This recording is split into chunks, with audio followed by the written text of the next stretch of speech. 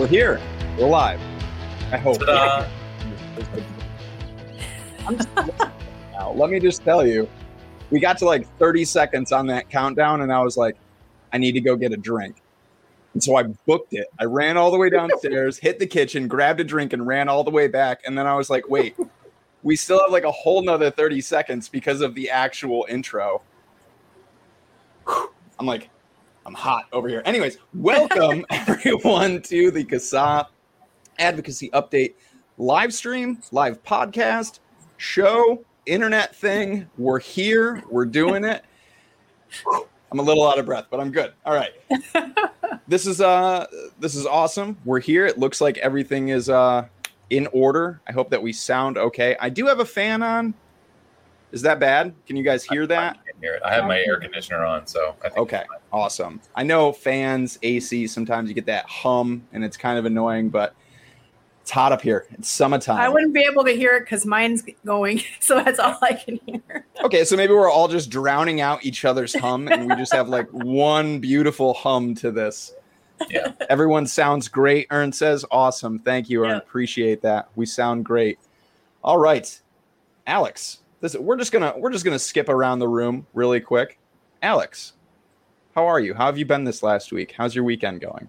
It's been a crazy week. First of all, I just wanted to wish everyone a happy Juneteenth. This is a new holiday that I guess was sort of celebrated yesterday a little bit and will be a federal holiday going forward. This is one of two things I learned about in the past year. One, of course, was Juneteenth, and the other one was the Tulsa Race Massacre, which I learned about through a TV show adapted from a comic book, which was sort of amazing. So this is one of those moments where I get that sort of renewed hope for America and people in general. And so that's kind of where I'm at. I mean, by the time we get done with this whole podcast, I might have a completely different view, but at least walking into this, I feel hopeful and happy. And today is a pretty nice day out there. So, well, we're going to try not to rip your hopes away from you today and keep them high. Kristen, hey, how are you? How's your week been? Hi. Pretty crazy, actually. We've been trying to get bids for putting a fence up around our backyard, and holy cow, the price is way more than I expected. As somebody who builds fences and does landscape for a living, I would love to help you, but you're a little far away. I'm a little far away, so if cost is already an issue, having me come all the way out there to do it is definitely going to be an issue. Yeah, we might have to scale it. Might have to scale it down a bit from what we originally thought we were going to do, but yeah, it spent the beginning of the week was pretty much just myself, my daughter, and my one dog, because my husband took a hiking trip out with our two younger dogs, which didn't go so well. There was lots of rain and lots of ticks and lots of mosquitoes. It did not sound fun, but sounds he was like happy. Great outdoors. Right, it really was. But yeah, it was really quiet around here, and I could get a lot of work done, so that was good. But yeah, getting used to having the kid home for summer and just getting ready for things like vacations and enjoying the weather, and no more trees are falling lately, so that's good. That is good. That is good. Yeah. I wouldn't say it's been crazy here. It's been, I don't know, it's just been kind of a week. Next week, the kids, at least here, my kids, Wednesday, I think, is the last day of school, so we're getting ready for summer vacation and having the kids home, and it's just been a week. Like I'm ready for vacation. I'm ready to go camping. I'm ready to go out to the lakes. I'm ready to go canoeing, kayaking, and spend time out on the water. That's what I'm ready to do. That's what I'm excited for. We're almost there. We're so close. So close. Anyways, I hope that everybody else is doing well this week. Thank you to everybody who is tuned in, and thank you to anybody out there catching the replay right now. You are awesome. This is the part of the show, though, where we get to hand the entire floor, the whole floor itself, pick up the floor and hand it to Alex for the legislative rundown. What do you got for us this week? Well, real quickly, we've got some sort of continuing stuff here. Nothing terribly new, but we'll go back to Missouri real quick here. Kansas City, Missouri. We've been talking about this flavor ban for several weeks, and this is still alive. So the last update was, of course, on I think Monday, and there was a hearing on Wednesday, and the result of that hearing is we expect. I think they're still sort of tinkering with the language a little bit, and we expect this to come back in maybe 2 weeks. So just as kind of a ballpark estimate here, June 30th, we could see this come back for a hearing. I didn't check to see if this was on an agenda, because sometimes agendas don't come out until maybe a few days before a meeting. So that's kind of the status. It's still I believe it's still in committee, and they're still working out some of the language. So if you live in Kansas City, Missouri, please take advantage of the very easy to use form that we put together. Customize it, include your story. Lawmakers need to hear your testimonials about using these products and how a flavor ban will negatively impact you. The next thing to bring up will be Maine. Let's get to the nice state of Maine here. This is LD 1550. Again, another flavor ban that we've been talking about for several weeks now, but this is not dead by any stretch of the imagination. The last update that we have, of course, was from January, February, March, April, May. I have to count months on my fingers because I get May and March mixed up all the time. It's the M's. It's the M's. So the last update that we have was that it came back from committee with a divided report, which just means there's some people that agree and some people that don't. A majority of the committee agreed with moving the bill forward, and the word on the street is that this is still something that could be included in the state's budget bill, and everybody's coming back to start hashing out the budget in July. So first, second week in July, it's possible we see some movement on this. Hopefully they are taking into consideration all of the communications they're getting from people in Maine, and all of I think we've seen several op-eds written about flavor bans, not just in Maine, but a couple of good ones came out about Maine in particular, and discouraging the legislature from passing this. So LD 1550 is still alive. And if you live in Maine, again, please take advantage of this very convenient contact form that we've put together.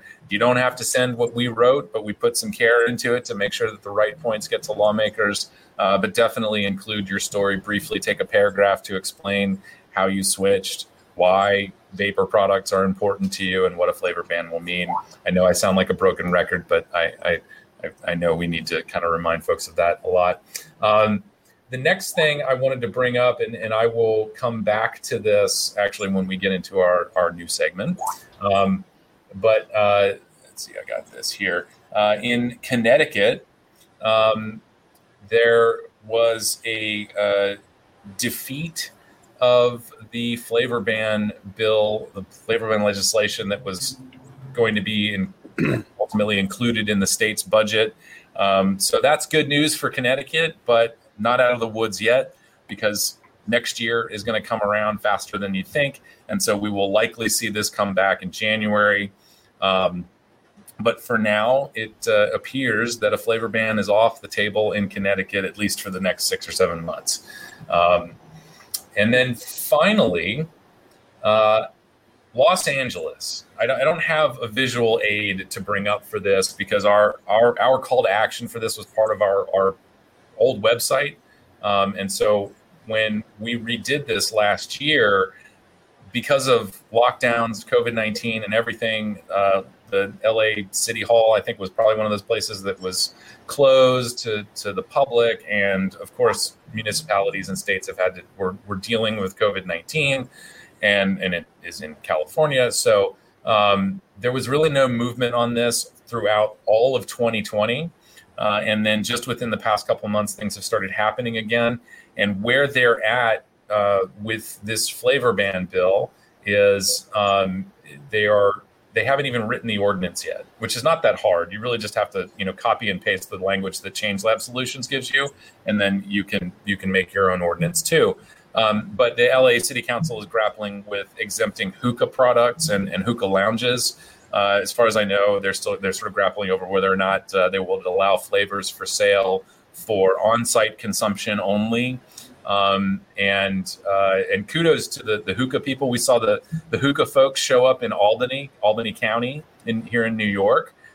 Some very passionate advocates, and they really brought a lot of energy to the conversation. And I was grateful to see them show up. And it's very much a grassroots movement, just like with vaping and other smoke-free alternatives. But as far as anyone has told me, there hasn't been a lot of engagement from the vapor industry in Los Angeles outside of a few of the bigger names. And I don't really know. I can't go back and look at our engagement because we've completely changed platforms. So I don't have a good read on how many people participated in sending messages to the LA City Council. But through 2019 and now recently, we haven't seen a lot of engagement from vapors. And not any independent shops, as far as I know, which has been historically kind of a problem in California. It's not exclusive to California. It's one of those things where there's sort of that cosmic irony of most of the industry was located in California. I don't know if it's still true, but the lion's share of the U.S. vapor industry was located in California, is located in California, and yet engagement from these businesses is very low. And I think generally speaking, I just have this theory that the people in California are just kind of jaded by all of this because, it's California and you just never know what the next crusade is going to be. And so I think people feel somewhat excluded from the process. But, be on the lookout for CASA to kind of re-up our engagement on this. There is still time to make contact with your city council members. As I said, the ordinance isn't even written yet. But it depending on who you ask, the period for engagement may be kind of over. But that doesn't mean that we just give up. So look for a call to action for Los Angeles coming out Monday or Tuesday.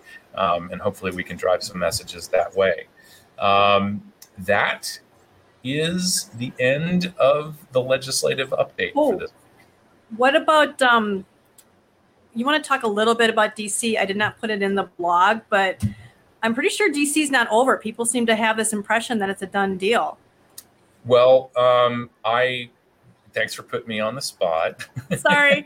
No, as far as I know is that it still has to go through the council for one more vote. And the mayor still needs to sign it.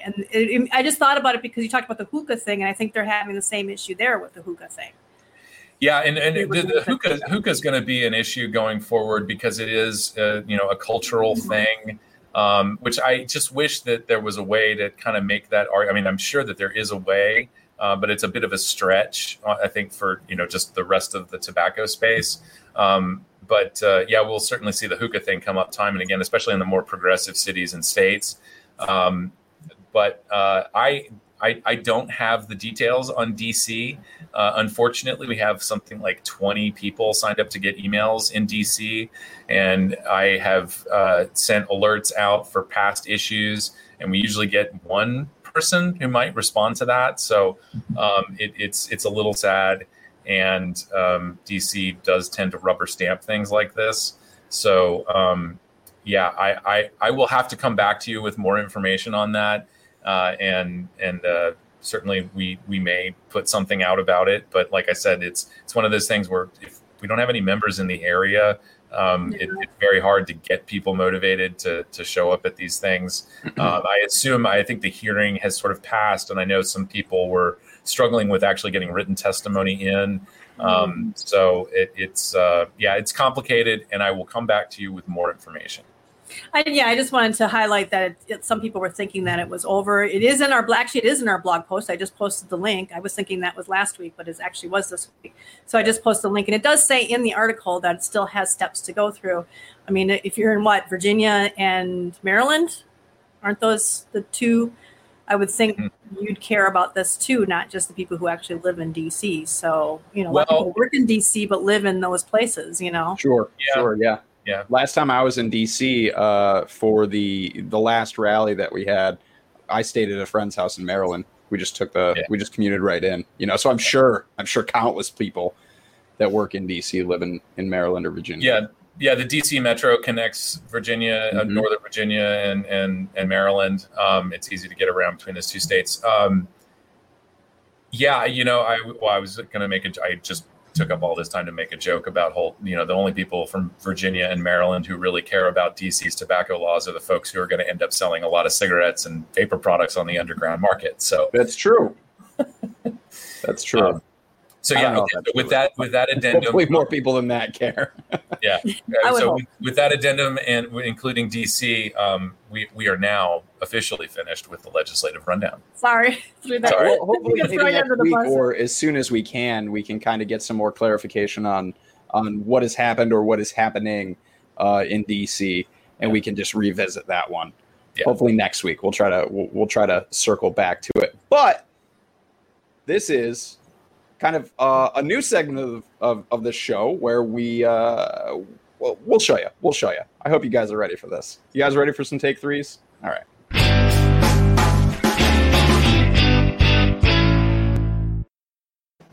Take three. So we attempted this last week, and I think we did a really good job, but we're going to do even better.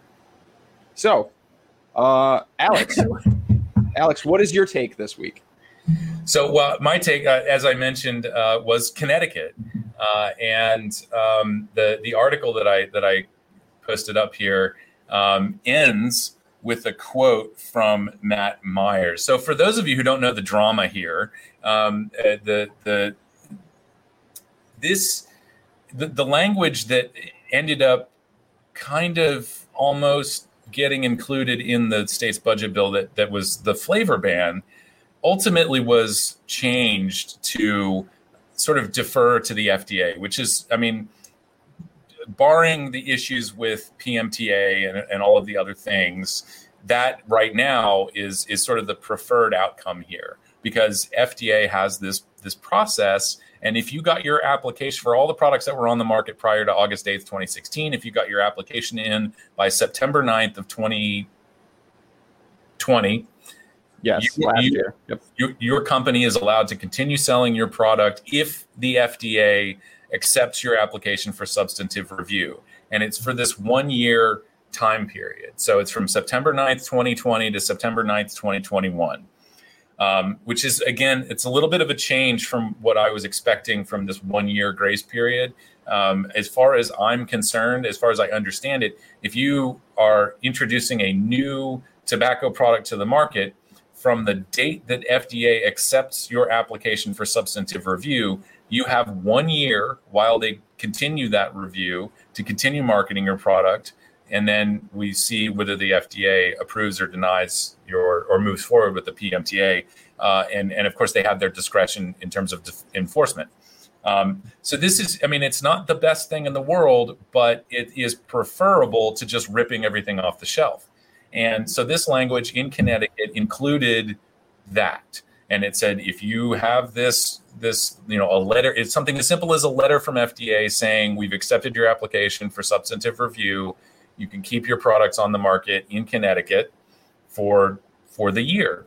And this is, New York came close. We've discussed this a few times here. New York came close by allowing companies that get all the way through PMTA to then sell flavors in New York. But Connecticut and I hope other places have seen sort of an updated, more appropriate language, which does defer to FDA's sort of provisional authorization, right?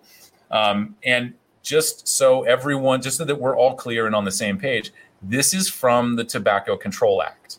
This is part of the mandate given to FDA to regulate all tobacco products. It is written in the law. And people like Matt Myers have been advocating. They advocated they lobbied in support of the Tobacco Control Act, and they have in ways claimed credit for how well this act is put together.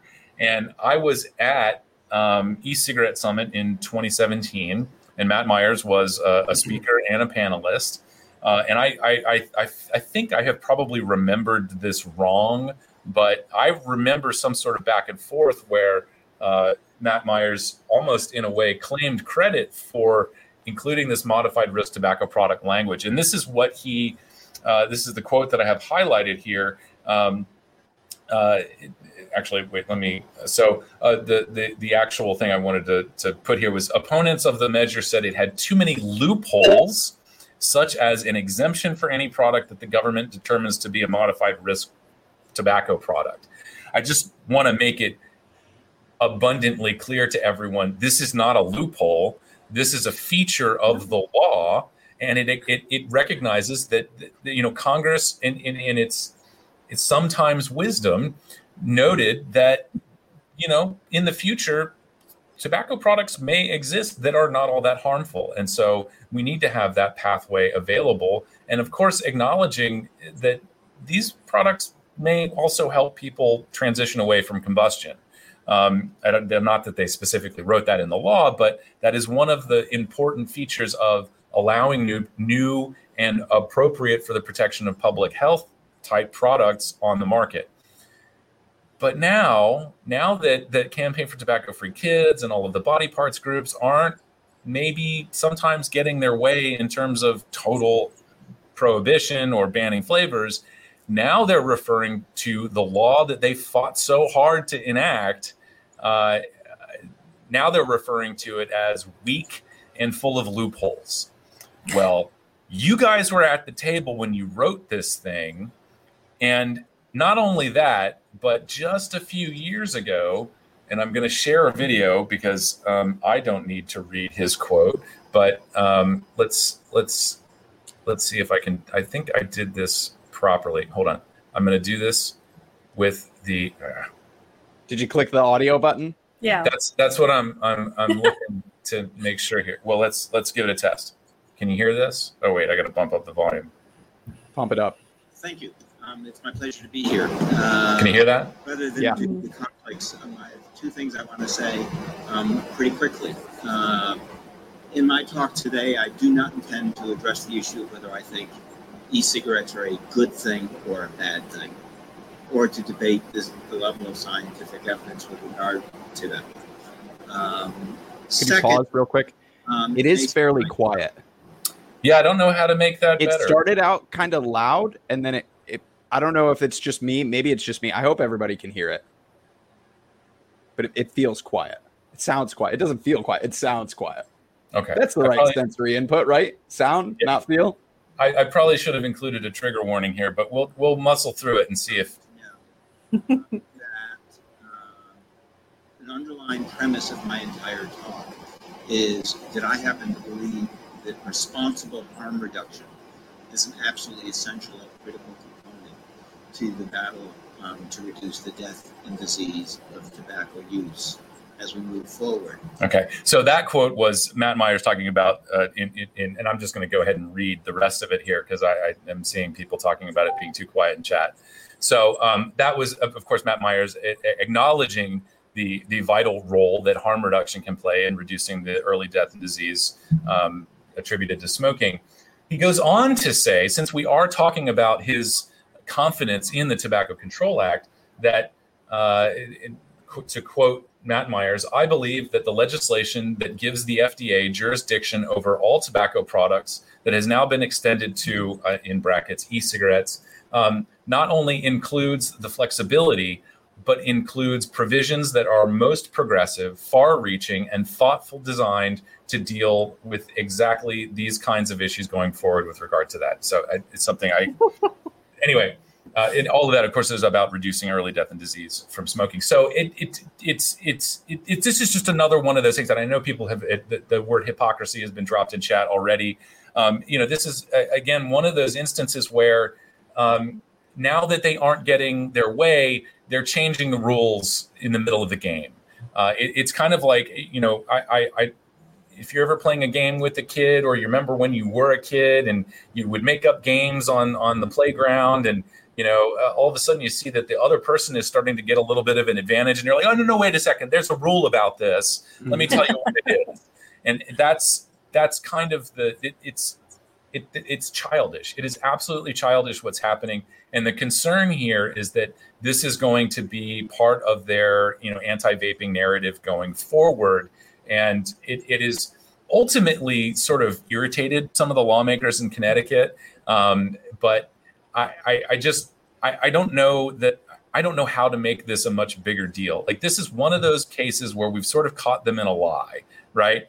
Just a few years ago, you said that this was all peachy. This was great. And you support all of this stuff.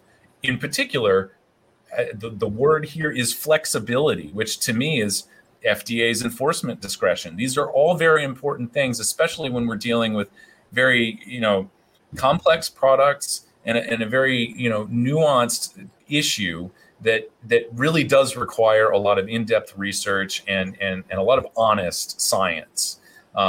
So yeah, my take on this, not my deep dive, my take on this is this is a disturbing part of the narrative going forward. And I think we all need to be on the lookout for this. And I don't know how much sort of preemptive work we can do here in just sort of reminding lawmakers that, these folks, people like Matt Myers, have been very supportive of the Tobacco Control Act. And of course, now all of a sudden they're calling it into question and referring to these things that they lobbied for as loopholes and just things that tobacco companies are going to take advantage of. It's completely disingenuous. At the end of the day, it is kind of a lie. There's another part to this, and since the video thing and the volume isn't working all that well, I won't show it. But at that same conference, after this talk, Matt Myers ends up on a panel, and the first question actually came from Jim Salas, a Swedish Match, asking the panel why these people in public health, who of course were so supportive of this process, didn't publicize the fact that Swedish Match made it all the way through PMTA. And this was just for their PMTA application. It was still a couple of years before they got the modified risk authorization.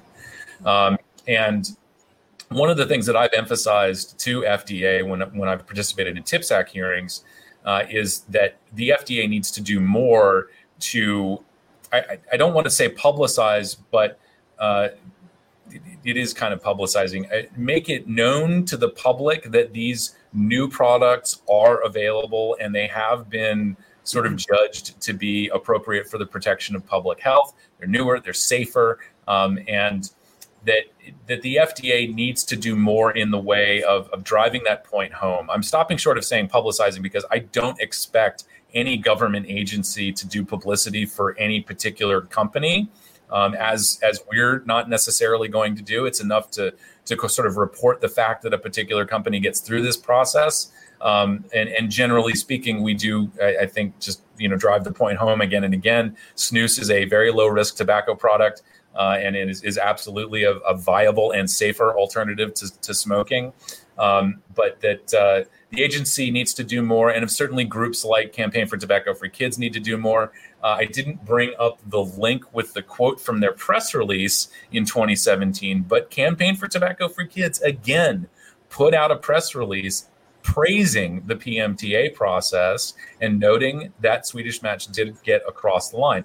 They expressed concern about these products being available in flavors other than tobacco, but they didn't talk about it with the same, vim and vigor, referring to it as a loophole. It's not a loophole. MRTP is part of the process, and all companies should be able to do it, especially for safer product. Consumers deserve to know the truth. And I think that ends my take. That's a great take. Yeah. Yeah, that's a great take. I agree. I think just period communication from FDA to the public about their findings, about that process, about these products, maybe not specifically, in a way that's promoting a specific product or a company or something like that. whether it's promoting categories or whatever it is, communication from FDA to the public needs to improve. Yeah. And it needs to be more than just kind of a stale announcement hidden somewhere on their website. Right. Yeah. No, they need to shout it from the rooftops. Hey, this is what we found, America, Yeah.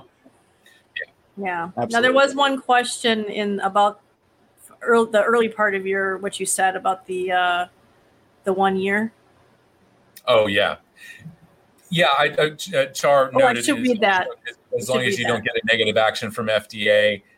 Yes, and I try to sum that up really quickly when I talk about it by saying a provisional authorization. But yeah, I think it is important to note that if you get caught selling to kids, or if they kind of figure out that like whatever your branding is maybe a little too tailored to the younger demographic, stuff like that, or violating any of the state or federal laws, FDA can ding you for that, and that will go against your application. Yeah. It just blows my mind. They just keep bringing this loophole thing. They love to just call things loopholes, like with the puff bars. It's like those aren't a loophole. They're already banned, and there's nothing not banning them. It's like, what we part need to make this thing that's illegal more illegal. Yeah, they love to do that. Protect someone. All right. Moving forward. Excellent take, Alex. Thank you. Kristen, what's your take this week?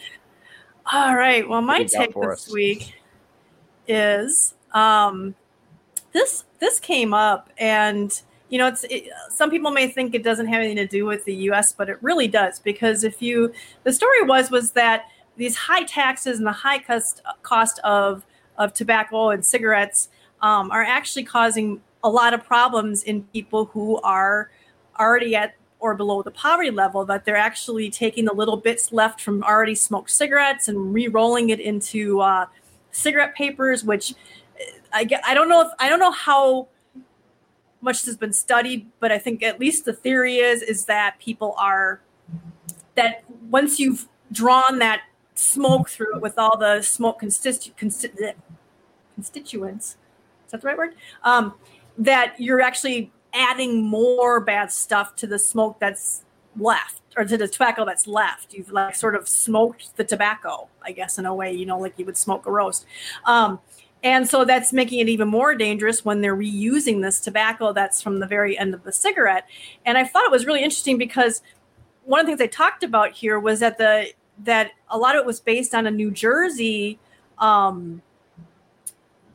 study where they looked into them relighting, that people who smoke relighting their cigarettes, and they'll put them out halfway through because they want to save it. They don't want to throw away, smoke 2 puffs and throw away the cigarette. That's expensive, so they won't do that. And I did find the actual study, but actually an article back in 2013 where they talked about it, and they talked about, when it's the difficult times and that they're smoking, they may smoke less cigarettes, but they're sort of splitting their cigarettes up and re-smoking stuff, and then making stuff from smoked cigarettes and cigarette butts. And that may not necessarily it may get some people to stop smoking, but the ones who still keep smoking are at even greater risk than they were before because of it. So it's almost a nil score for whether or not public health is actually helped from this. And that got me to a couple other things. I did find this one article on Pulmonary Advisor that talked, because you wonder, it's like, well, have they looked into this? Have they looked into these tobacco taxes? And if you look at, and actually, where's the one that I wanted?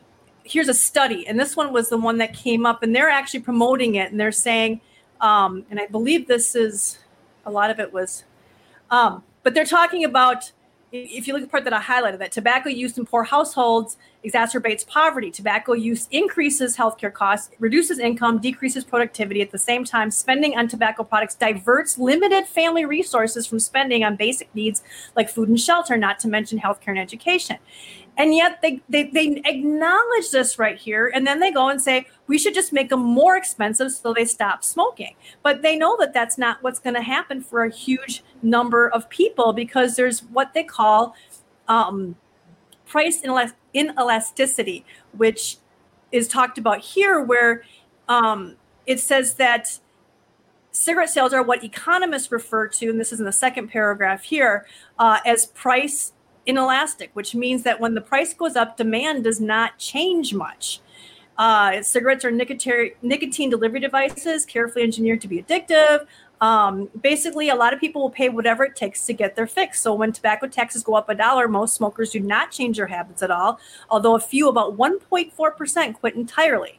Although that may be not enough to get tobacco companies to tap out. Every little bit helps. And they still go on to say, well, let's do this. But then you come down here and it says, where is what else happened? Let me see if I can find it here. Sorry to scroll and give you guys down here. It talks about how when cigarette taxes go up, people sign up in droves for SNAP, which is Supplemental Nutrition Assistance Program. So you don't have people quitting. You have people now going on food assistance. That's 10 times as likely. There was, I forget where it showed, but and then they looked at Turkey and how that same one that I was talking about here, down here, they talk about how if they would just raise the price of cigarettes in Turkey, where it's like it just went up from like 26% smoke to like 30 something. And here's what would happen. They say for the poorest people, they would change their consumption by 35%. And it would reduce the burden of tobacco on poor people, because they're going to all quit and not spend their money on cigarettes. This is somehow what they say in their heads. And then when you go to here, look what's happening in Turkey. This article is from, nope, wrong one. Sorry. Oh, of course this can't be reached. Come on. There you go. Turkey fights illegal tobacco, seizes over 416 tons in 2020. No one saw that coming. Right? I mean, that's what's going on. And it jumped. It was crazy amount where it went from total amount of tobacco seized by authorities in 2020 increased by 350%. And they actually just reduced their taxes a little bit. I don't know if that, so this whole idea that they're already poor, they're already hurting, they're completely ignoring the people who are, they're only focusing on the people who are quitting and saying the success is based on those who actually quit because of taxes, and completely ignores the effect of those who don't quit. And there's really and they always jump on these things that if they would, that the taxes, smoking always goes down when the taxes go up. But the thing is that it's not in a vacuum. These taxes are never in a vacuum. They're followed by they're in conjunction with tons of smoking's bad for you, all this evidence and education and all these things. And a lot of things that I've read that have said that the biggest impact on smoking was the Surgeon General coming out and saying, yes, it is bad for you, and the cigarette companies pretty much having to admit it. That had the greatest impact ever, besides vaping. That had a huge impact. It was education. It was knowing the difference. It was making that decision. It was the carrot of health rather than the stick of taxes and bans and all those things. And, if you look at, where am I? I'm trying to. Reason Magazine had done, come on.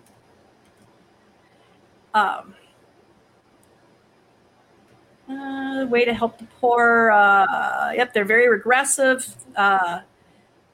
Plus, it impacts poor people more than it impacts rich people. And rich people tend to be lower in the smoking range anyhow. And here it even says nearly a third of people below the poverty line smoke.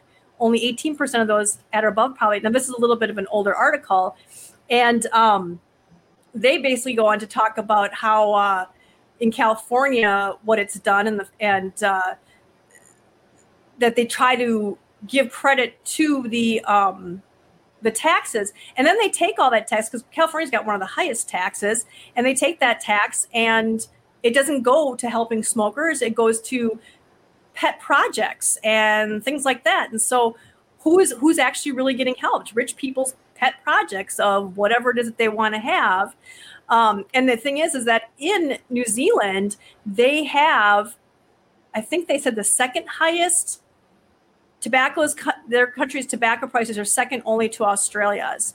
And this is where a lot of this recent using cigarettes, and New Zealand's been a little bit better with embracing vaping than Australia has, but they still have the detractors there. This one was the one that I came across that really, this was from 1999, which I found was really interesting because this is pre-vapor products.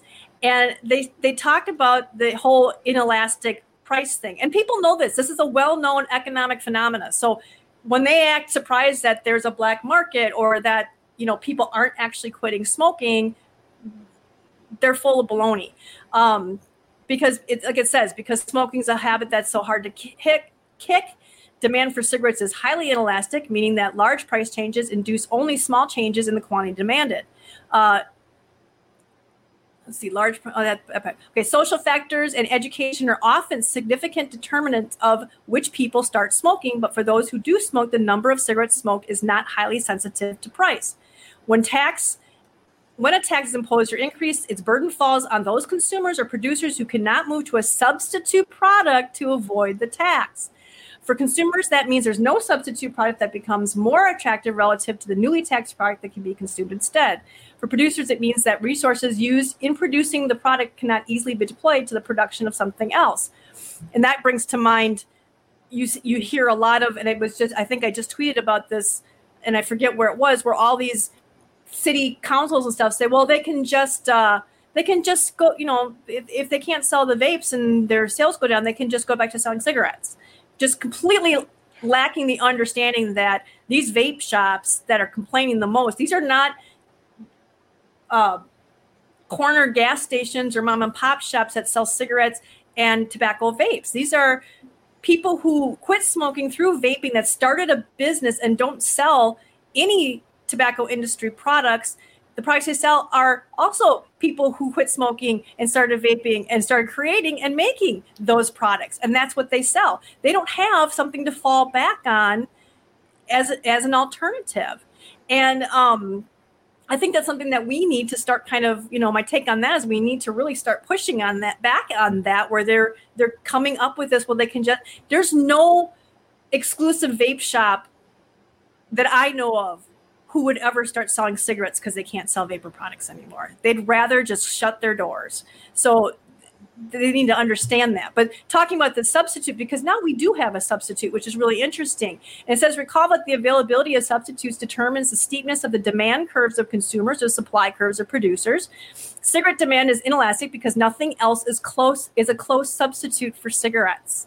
The supply of landing spots at an airport is inelastic because of the price of landing slots falls. Logan Airport cannot easily start producing something else with its runways and terminals. So back then they're seeing the cigarette consumer as being, that's all you are. You could never be anything. There's nothing alternative, which is kind of sad because they did already have smoke-free products. But now we have something that really actually is a substitute for cigarettes, because to some people, if you're not doing this, it's not a substitute, even though it's tobacco. And so I just thought it was really interesting that something like this, that inelasticity of the pricing, that these taxes are not going to do anything. What you need to do is, if you're going to do this, you need to give them something else. And they are trying to do the same thing with the something else now with the vapor products. And there's also, real quick, there's a real great article from Reason talking about when back during the Obama administration when they raised the tax and how that went basically. It's my whole thing really is that this tax thing is just it's based on sandy ground, and it really has no evidence. This is not an evidence-based tactic for getting people to quit, and it harms people, not just in New Zealand, but also all across America when they are not quitting and taking what little money they have left and having to put it towards more expensive cigarettes rather than to food and medicine and housing. And that's just wrong. And then to turn around and take all that tax money and not put it towards programs and education and cessation and things like that, that would actually have a greater effect on the smoking population. Yeah, you have something that you know people are struggling to quit with, people have an addiction to it, a dependence on. You're like, okay, well, we need to get these people to quit. We'll make it more expensive. Well, we already know they're low income. It's going to deprive them of their funds. But we should take those taxes and we should put it towards helping these people. No, we're not going to do that either. We're going to do daycares in middle-class neighborhoods. We're going to, do, I don't know what they're doing with it. And that's what one of the articles. I'd like more daycares in low-income neighborhoods, please. Right? Thank you. But the Obama, the one about from Reason was talking about how they're not giving the money anywhere. They're getting more and more money every year from tobacco taxes, and none of it's going back to like helping people, and it's all going to these pet projects. And it just really makes me angry because this whole idea, we know that there's going to be a significant portion of these people who are going to just suck it up because we know that the inelastic price phenomena is a thing, and that they'll just, and they just know that because then that's why every year they raise taxes on something that they supposedly are trying to stop. But and then also no isn't going to. They know that. And that right there is clear evidence that they know that this is not going to stop people from smoking. We know this is a guaranteed thing because it's price inelastic. So we know we're going to keep getting this money. So we're full of crap when we say that this is to help people quit. I wanted to add on here. First of all, I suspect that that's a great article to bring up, and the fact that it was from the late 90s is also, I think, important. And I suspect there was probably some work done many years prior to that. But that sentiment expressed in that article about the inelasticity of cigarette prices and consumer demand it's consistent with things that we've heard from the FDA just a few years ago when they were talking about lowering nicotine content in cigarettes. It's that you have to have something for people to go to. And the FDA, in 2017 at least, didn't seem very confident about very low nicotine cigarettes without the availability of vapor products. By name, FDA said something like vapor products has to be available. So yeah, it's not a new thing, and they are definitely, admittedly, they are aware of this phenomenon. The other thing I wanted to bring up, and as Char brought up in the chat, I used to pull smoked cigarettes out of ashtrays. I had a very long and weird summer where I didn't have a lot of money and couldn't do a lot of work, and I would fish half-smoked cigarettes out of ashtrays on the street and break them up and roll them up. And when I could afford $6 to buy a can of Kite menthol tobacco that I would roll, I would go buy that. But yeah, some days you just got to pull somebody else's cigarette butt out of the ashtray, and it's disgusting. It's absolutely disgusting. I know this is completely anecdotal, but I was an inelastic human. That was me, right? I when I started smoking at 14, at least in New York State, a pack of cigarettes, even after taxes, was still under $5. They were like $4 and some change. No big deal, right? I could scrape together $5. I had a job. I was working at 14. I had one of the little green workers cards, went to work after school. I could afford cigarettes. As they went up and I got older, I can remember cigarettes going to like that $8 point. And that was when I was like, I need to consider probably quitting smoking. Like, it's starting to get a little expensive now. And that was the first time I tried gums as well and lozenges. Didn't work. And I just kept smoking. And then I was like dead set. I was like, once cigarettes hit $10 a pack, I'm quitting. Like, there's no way I'm going to keep smoking at $10 a pack. Right. Sure as hell, cigarettes hit $10 a pack, and I slap $10 down on that counter every single day. That was me. I was an elastic. That I wasn't going to budge. Even though I kept saying, I'm going to do it, and I was trying every day. $10. There it is. Take a It's almost like Camel gas filters. prices. It's almost like gas prices, for people who people smoke gotta and they want drive, that. They're not going. They know, but they're not going to give it up. And gas hits $5. I'm never leaving home. Right. And you get both products at the same place. And you get both at the same place. Perfect. But they know it, and the hypocrisy in this is going to help poor people. This is going to help them quit. And it's so clearly not. I mean, some people may quit because of it, but they may have quit already. They've got no data behind it. When you see, and sure enough, when you look at all these states, because I thought, really, is it really helping? So one time I did go back and look at like all these different states that had the highest taxes and where were their smoking rates at. And sure enough, they have lower smoking rates where the higher taxes are. But they also had, you have to think, they didn't, like I said, they didn't just pass this tax in a vacuum. There was lots of debate. There was lots of discussion. There was lots of talking about how harmful smoking is. There was just the threat of it that could make people be like, well, some people, but most people are probably like us. And we're like, I'm going to quit. And then it's like, I still need my cigarettes, so they can't just turn around and say it was just the tax that helped people quit smoking. And then they turn around, they know for a fact that the people who do keep smoking are hurt all the more from it because it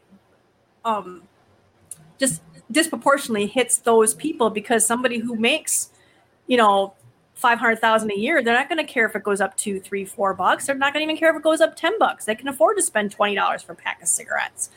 But then the people who don't have that kind of money are going to either turn to an illicit market. They're going to start re-smoking cigarettes. They're going to, start smoking other stuff. Who knows, that might approximate it.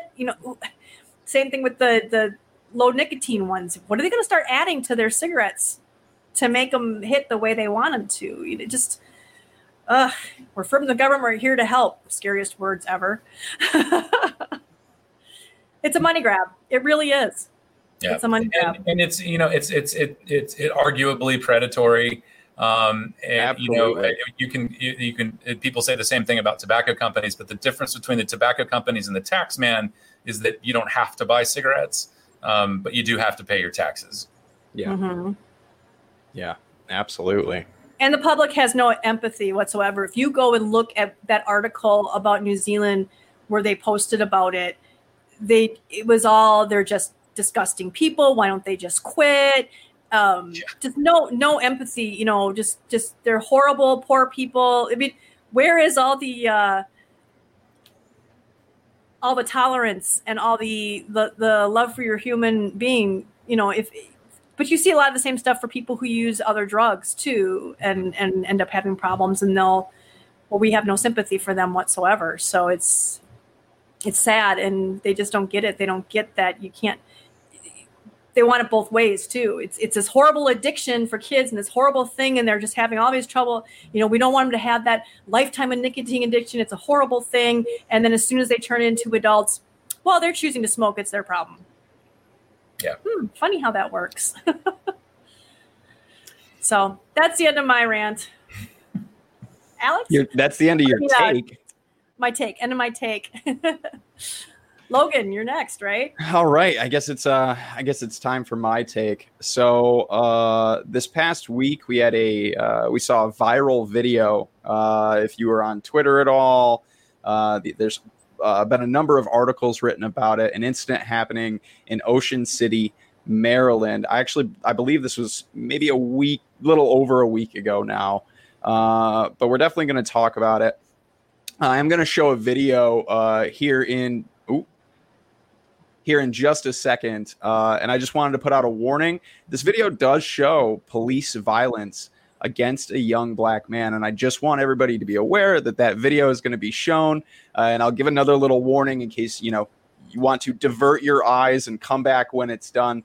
But we're going to show this because people need to understand and see firsthand what policies like this do, but we're going to be talking a little bit about place bans and how feel-good policies like place bans, they're not scientific.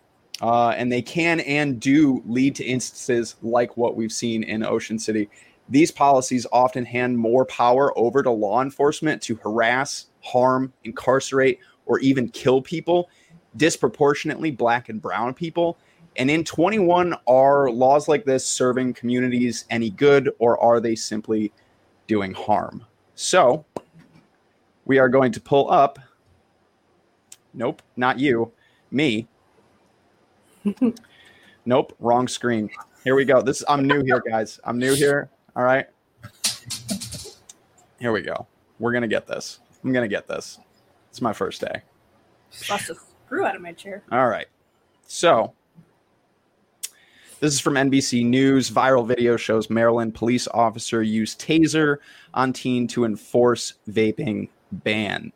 We're going to go through it, but this is the video. I'm going to go ahead and click play for everybody. Again, little forewarning, police violence in this video. Divert your vision if you do not want to see this. I would encourage people to not look away, though. Can everybody hear that?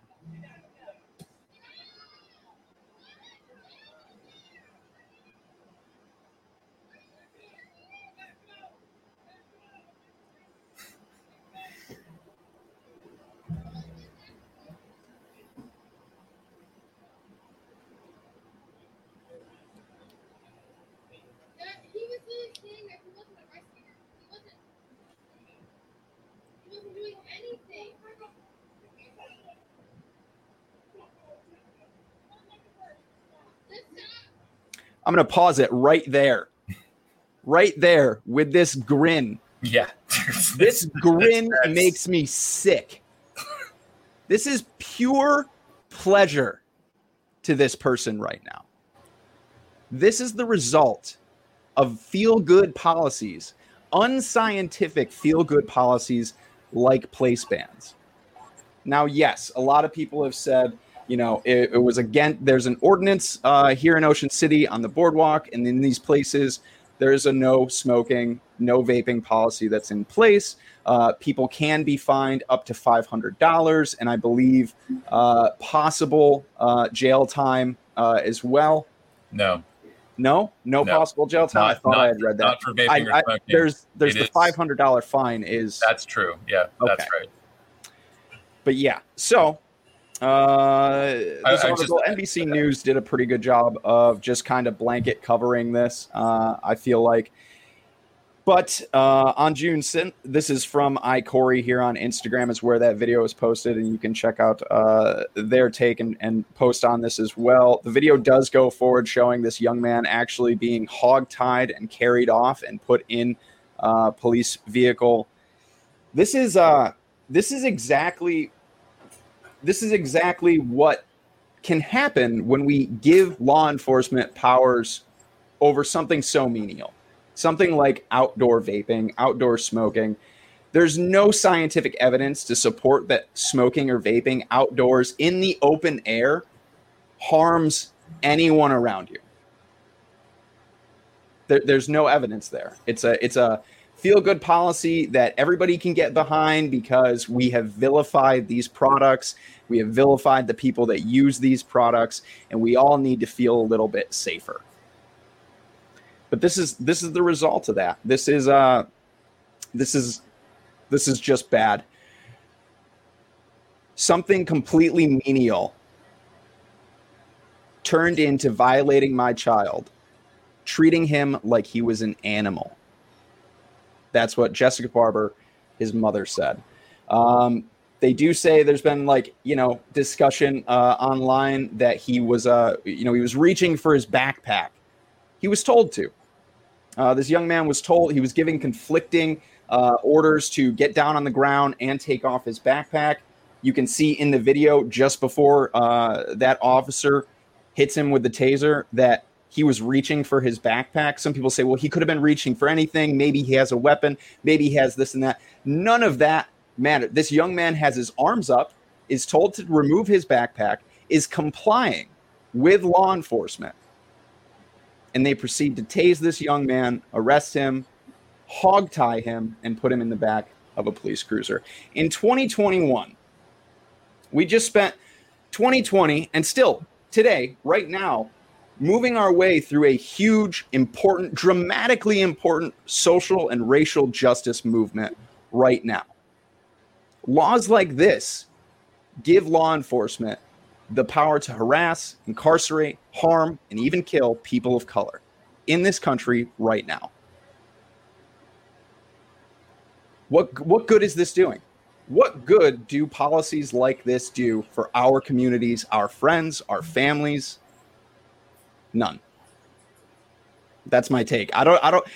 This all should make everyone just angry, because this just makes me angry. These policies are put in place, like Tom Lyford right now in chat saying, to protect people, protect the kids, protect teenagers like this young man who does not look very protected in this video. And that was just the first one. Then what was it, a week later that you had those other kids who had problems too. And I don't have the video of that, but another young man was put on the ground and kneed in the ribs multiple times by a police officer in that incident as well.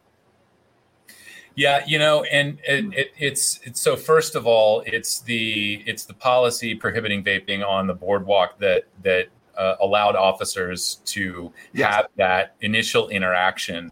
And as the story goes, these young adults were walking away. They were in a sense complying, and one of them defiantly took a rip off their mod and blew out a big cloud, and that is what triggered these cops to go into, I guess, cop rage.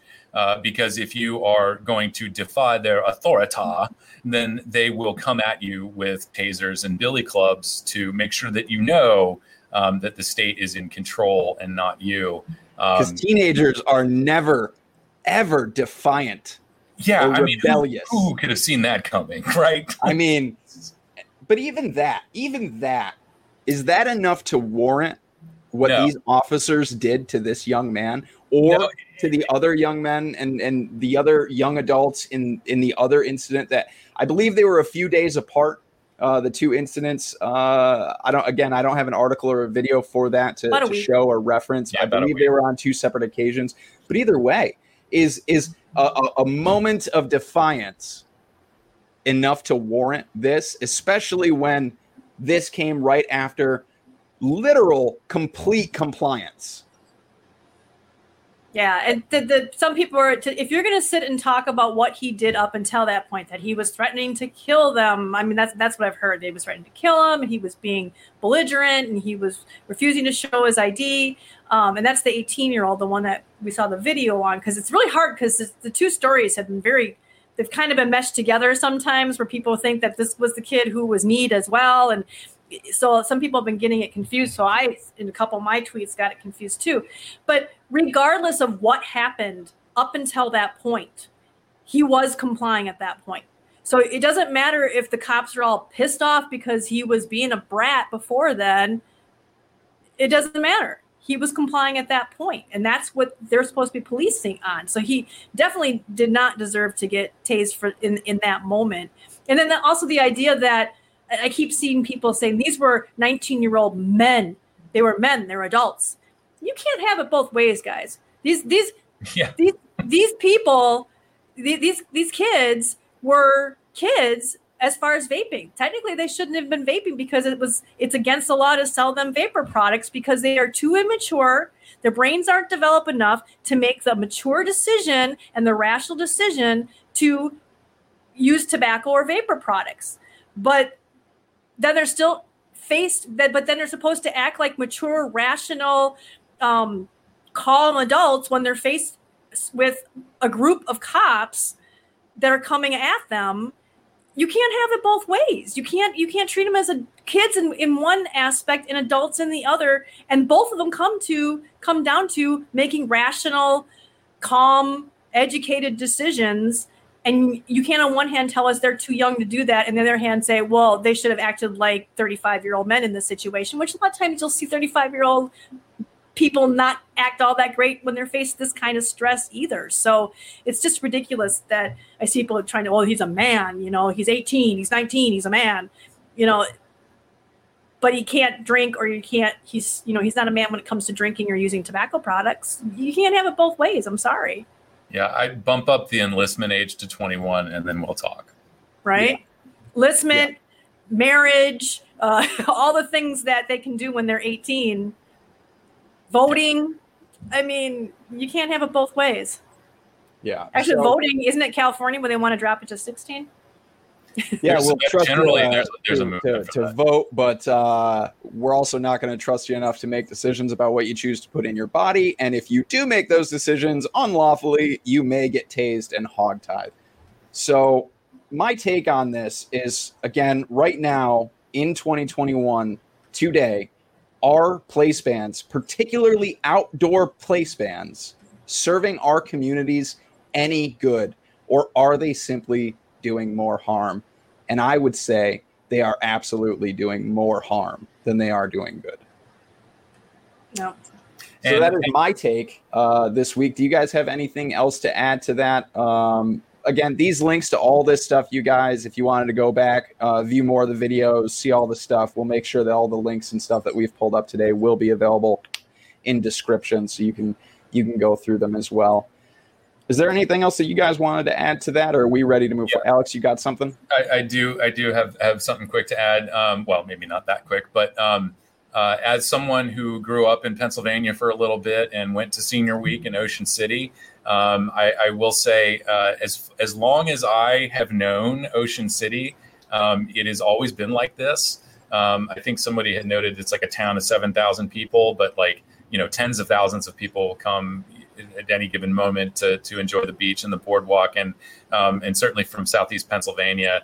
I would just say, and all of these folks, the young people that were in this video are from Harrisburg. I used to live in Lancaster. I would just say for folks in Southeast Pennsylvania, maybe choose a different destination for your Senior Week, because Maryland does not want you. They don't respect you, and they're not interested in keeping you safe. So there are better beaches along the East Coast. I'm sure of it. Perhaps, well, New Jersey isn't any better because they have, I think, prohibited smoking and vaping on the beach. But you can certainly find a much better place to have your Senior Week than Ocean City, Maryland. And I would encourage everybody to do it. And if you're still going to go, know that there are other smoke and vapor free products that you could use that are very discreet. Yeah. That unless officers are stopping you to check your mouth, you should be all right. But before I wrap this up, I'm going to get a little bit fired up one more time because of a comment in chat. Not because it's bad, but because it reminded me of something. Me too. Following this incident, Campaign for Tobacco-Free Kids had something to say.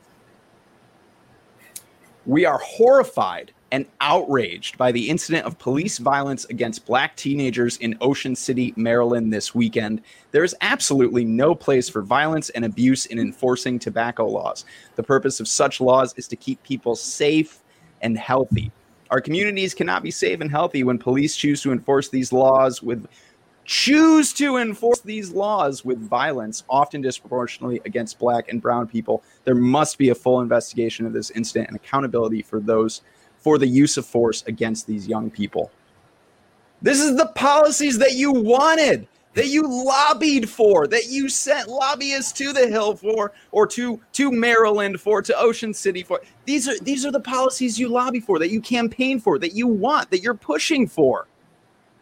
You don't, once you put these policies in and they pass, you don't get to choose how they're enforced from there. These are the consequences of those actions, of those policies. And to think that we never knew this could ever happen and we're so horrified and outraged and shocked. You're not. Well, it's baloney. Every law is enforced at the end of a gun, whether it's there or not. That's, because there's that threat. Absolutely. You have to have that threat to keep people compliant. So the idea that they never dreamed this could happen is just baloney. Yeah, I mean, it's just baloney, because you have to have the gun or the taser, or people would just walk away. Do you think those kids would take those cops seriously if they didn't have the gun or the taser at all? No, they wouldn't. And that was the point that I was going to make. Wait, one more time. That was the final point I was going to make, was I've been seeing people say, well, they did this. They weren't tased because of the vaping. They were tased because they did this and they did that and they did this. They did that. But that's all, it was what they did after the initial contact. And that may be true, that it was those other things. Those were the things they were charged for, was all stuff that happened after the initial contact. But it was the vaping law that caused the initial contact. You can't get around that. Those kids would not have even been approached by the cops without that anti-vaping ordinance. So you can't say that it had nothing to do with the vaping. It had everything to do with the vaping, because none of that conflict that followed would have happened if they hadn't ridiculously banned vaping outside. Oh my God, I'm spitting. But okay, sorry. Yeah, these are the results of those policies. So you don't get to campaign and lobby and push these policies, and then when law enforcement chooses to enforce them violently, then distance yourself from that and throw your hands up and say, well, that's not our fault. We're outraged. You can't have it both ways. You don't get to choose that. You can't have it both ways. That's my take. Sorry. Thank you for whoever it was in chat that mentioned something about a statement from someone. That's you reminded me. Thank you. I appreciate you, because I just wanted to make sure that we got that in there. That's that they're just outraged. Alex, can you believe that? They're outraged. There should be correct response to the crime. And my point is, it shouldn't be a crime. There shouldn't be a crime like this that's putting them in the sights of the cops. It's so I guess I just wanted to maybe clarify some things. When people say that this isn't about vaping, I think what some people who say it's not about vaping, what they mean to say is that this is racism. This is part of that systemic. But that's not what they were saying racism. to me. Right. Yeah, I know that, but I want to make sure that everybody understands that we are clear on this. Yeah. That this is a racially motivated abuse from the police. It was just that the vaping law gave them that opportunity. And we will see, this is not the first time. So It's not like Campaign for Tobacco-Free Kids can actually be surprised by this, as you were saying, Logan, and it won't be the last. So it's unfortunate that this won't resonate as far and wide as it should. To be perfectly honest, I'm surprised that NBC News reported on this at all. NBC, the network, I believe, as a matter of policy, has a bias against all things tobacco, as we saw with the TV show, The Two Broke Girls, making fun of people vaping. That's something that's actually encouraged by NBC. So anyway. Yeah, no, I want to just clarify. I'm talking about people who were specifically trying to say, well, it had nothing to do with vaping. It was the fact that they were ignoring the cops. They didn't give ID, that they didn't do this, they didn't do that. And that's what I'm talking about. But yeah, we know, because they even said in interviews afterwards that they saw plenty of people walking down that boardwalk vaping and smoking, and some were actually smoking pot.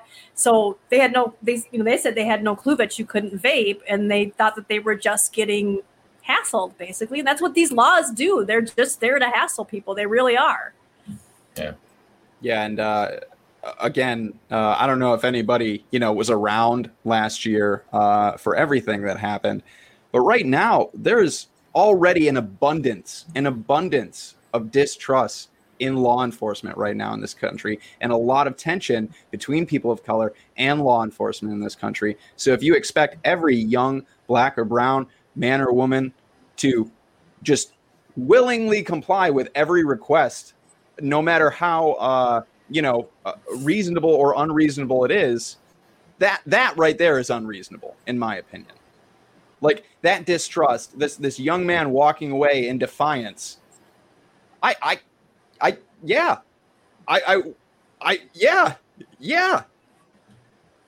All right.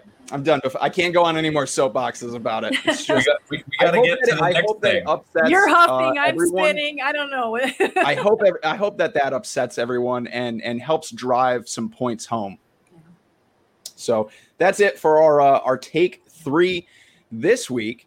And I think that means we are ready to move into our next and last segment this week. Are you guys ready? You guys ready for a deep dive? Hit it.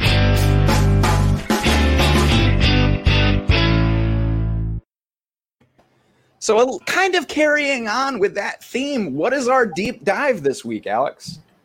Place bands. Place bands. I feel like I should have some sort of ding, ding, ding sound effect that goes on. Yeah, we do. We need hey, Danielle. We need. No. And again, thanks to Danielle. Also, for our really graphics. quick. Yeah, thank you, Danielle, for our 2 new bumpers. Awesome. So I figure probably a good place to start with talking about place bands is the history.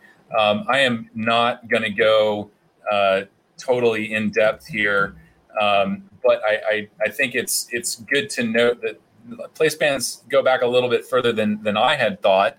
I have always sort of casually referred to cities in the Bay Area in California as the genesis of place bands, but I was actually surprised to see that the state of Arizona was actually out of the gate a little bit before Bay Area cities to restrict smoking in several public places. And in 1973, the Civil Aeronautics Board requires no smoking sections on all commercial airline flights, which is particularly interesting now as we are, all throughout the COVID-19 pandemic and even now, encouraging people to get on flights again and noting just how good the air quality is in commercial flights because of the way that the air is filtered from the top down.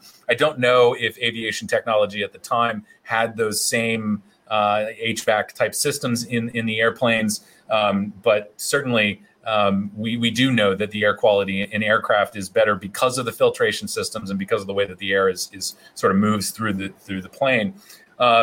So it was in Connecticut passed the first law to apply smoking restrictions in restaurants. So it wasn't until 1977 that Berkeley, California got on the board here and became the first community to limit smoking in restaurants and other public places. And so throughout the 70s, 80s, and 90s, place bans for smoking continued to spread. And another resource that I brought up here, we can get to this. We'll come back to this. But the CDC has a map here of smoke-free indoor air laws, including e-cigarettes. So you can see where we're at across the country with vaping being added to this.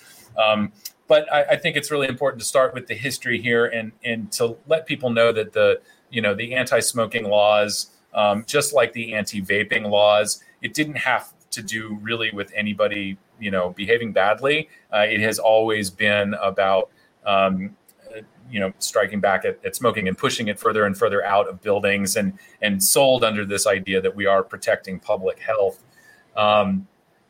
So there's just a really, really, really quick look at the history. And I would encourage everybody who wants to, do their own deep dive on this to consult this. I have the link and Kristen will drop this in the description for the video or Logan, whoever handles that between the two of you.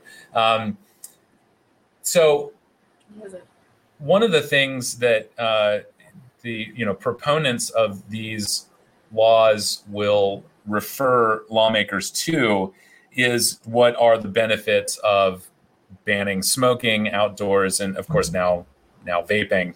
And one of the studies that has been used to promote smoking bans, either indoor or out, is a study that Stan Glantz from UC San Francisco was part of. And this is the Helena study or the Helena experience. I don't know, whatever you want to call it. But whenever you hear any of us talking about Helena, Montana, this is what we're Helena Miracle. The Helena Miracle. There we go. And it was a study done, I think it was like 6 months. Was it more? so December 1977 through November 2003. And they were looking at admissions, hospital admissions, and people who were admitted for acute myocardial infarction or a heart attack. And this study concluded that the rate of admissions for heart attacks in Helena, Montana went down while the smoking ordinance was being enforced. This is, of course, kind of nonsense. And there was another article written sort of debunking, or at least, do I have this right?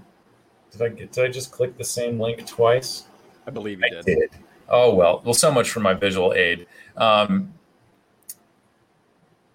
There was supposed to be a visual aid with this study, but we can just move forward. So there was another article published sort of calling into question the strength of this particular study.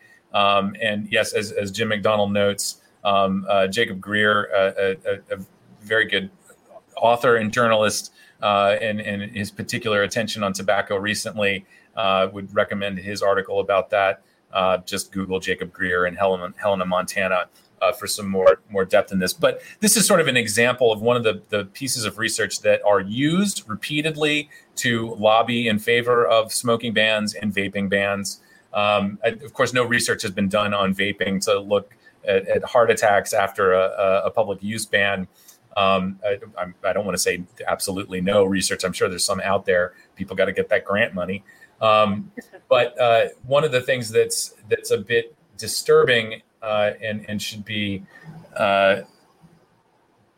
just, I don't know what the word is, disappointing for everybody. Disappointing, but at this point, kind of predictable. This debunked study that Stanton Glantz was a part of is featured as one of the references on our CDC website. This is not a strong study. It really doesn't support any of this. And so this is just one example of kind of a weak study that's used to support this stuff, while these folks are sort of calling into question the types of research that we use, and whatever. So here we go. Well, wasn't he saying that weren't some of the heart attacks that the numbers were not even in the period, but the ban was there? It was so quickly after the ban that there was just no way that it could have been linked to that. I mean, it was kind of classic, like his vaping studies where people had seizures or whatever it was before they even ever vaped, and that was counted as a seizure from vaping or heart attack. Cardiac infarctions. Yeah. It was. Yeah. He came back and did the heart attack study that was that ended up getting retracted. Yeah. See, they use all the tobacco stuff. Thanks to Brad Radu for his leadership on that, and thanks to all of our members who I think wrote into the editors of that journal and demanding that it be retracted. That was a really horrible piece of science where heart attacks that happened before people switched to vaping were recorded as and noted as being caused by vaping. Yeah. So one of the articles I looked at in preparation for some of the background on this, the article is Outdoor Smoking, Fair or Foul? And a couple of the quotes that I grabbed here are, this is something that I've heard repeated. I was listening to NPR many years ago while I was driving back to the shop, and there was a gentleman on there who was talking about the outdoor bans in New York and why they were implemented and what kind of results there are. And the quote from this paper, which is almost identical to what I had heard on the radio, is outdoor bans have more to do with the denormalization of smoking than with the protection of bystanders from side stream smoke. So science knows this. When you're outdoors and you smell someone smoking, you're not actually being harmed. A lot of this is sort of, I think some of the work into you trying to establish that there is harm from smoking outdoors is mainly around, congregations of people smoking, like in the smoking section or the smokers outpost or the gazebo or picnic table or wherever you're forced to go. And even then, it is so diluted with what we call fresh air And certainly you're not trapped in a space. You can just move. But part of what I was reading earlier was sort of questioning the wisdom of forcing people who smoke to congregate in a particular area where the smoke might become more concentrated and whatever. These are people just, I think it's their job of science to ask these questions, but ultimately I think kind of overthinking this a little bit. If you're outdoors and someone is smoking near you or vaping near you, you're not really in any danger. And there is no justification for an outdoor ban for those reasons. Another quote here was the degree to which those folks are further reduced when smoking is banned outdoor, meaning I believe prevalence of smoking would be difficult to prove, meaning there's no real way to prove that an outdoor smoking ban actually encourages people to quit. Common sense dictates that a single person smoking on a beach poses a different risk than, if any at all, than dozens of people smoking in a crowded outdoor cafe. Again, outdoors. In an evidence review published in 2018, Public Health England said that to date, there have been no identified health risks of passive vaping to bystanders. So, yeah. We know smoking outdoors is not creating any additional risk. It really is all about denormalization. And this was something that came up in New York City when they banned vaping indoors and outdoors, that they were mostly concerned. They weren't concerned about people being exposed to vapor. They were concerned about people acting as a walking billboard and again, invoking stranger danger and in inspiring kids by modeling the behavior, which that's not how kids get inspired to smoke. So anyway, you were going to say something, Logan? Oh, I was just going to say, in general, the evidence just surrounding passive smoking or passive smoking theory, as they call it, is shaky, like at best. And not to promote lots of books, but if people would like a really excellent book on that covers a lot of this, Christopher Snowdon's Velvet Glove, Iron Fist has an entire chapter covering the science used in regards to these, that in the regards to passive smoking, and covers it brilliantly. So I just wanted to recommend that to people really quick. That's an excellent read. The whole book is excellent. It'll change your life. He really gets into the It'll detail about the studies that surround passive smoking theory and just how shaky at best that evidence is. Yeah, that book, if you're an advocate, that book will change your life, because it gives you, and Michael McFadden too, he's more of a smoker's advocate, and I hate to use people who smoke, but he, just knowing how they think and how all of this history came and how it got to this point, and how they're taking all of those same tactics and using them now for vaping. As an advocate, if you don't understand that, I've seen so many people who are fighting for vaping, but they're going after the wrong people. They're, big tobacco, we need to stop them. They're behind all this. And they just have no idea where it's all really coming from. That they just has big tobacco been a help to us? Not really, but they're not the ones who we have to worry about in the same sense for things like flavor bans and taxes and place bans and all that. I will say, well, so I was going to say something else, but I'll keep it on this topic. To move along and get to your point here, I think it's really important to note when we started seeing the indoor vaping bans start to happen. A lot of people don't know this. I think, Logan, you were kind of unaware of when the first indoor vaping laws were passed.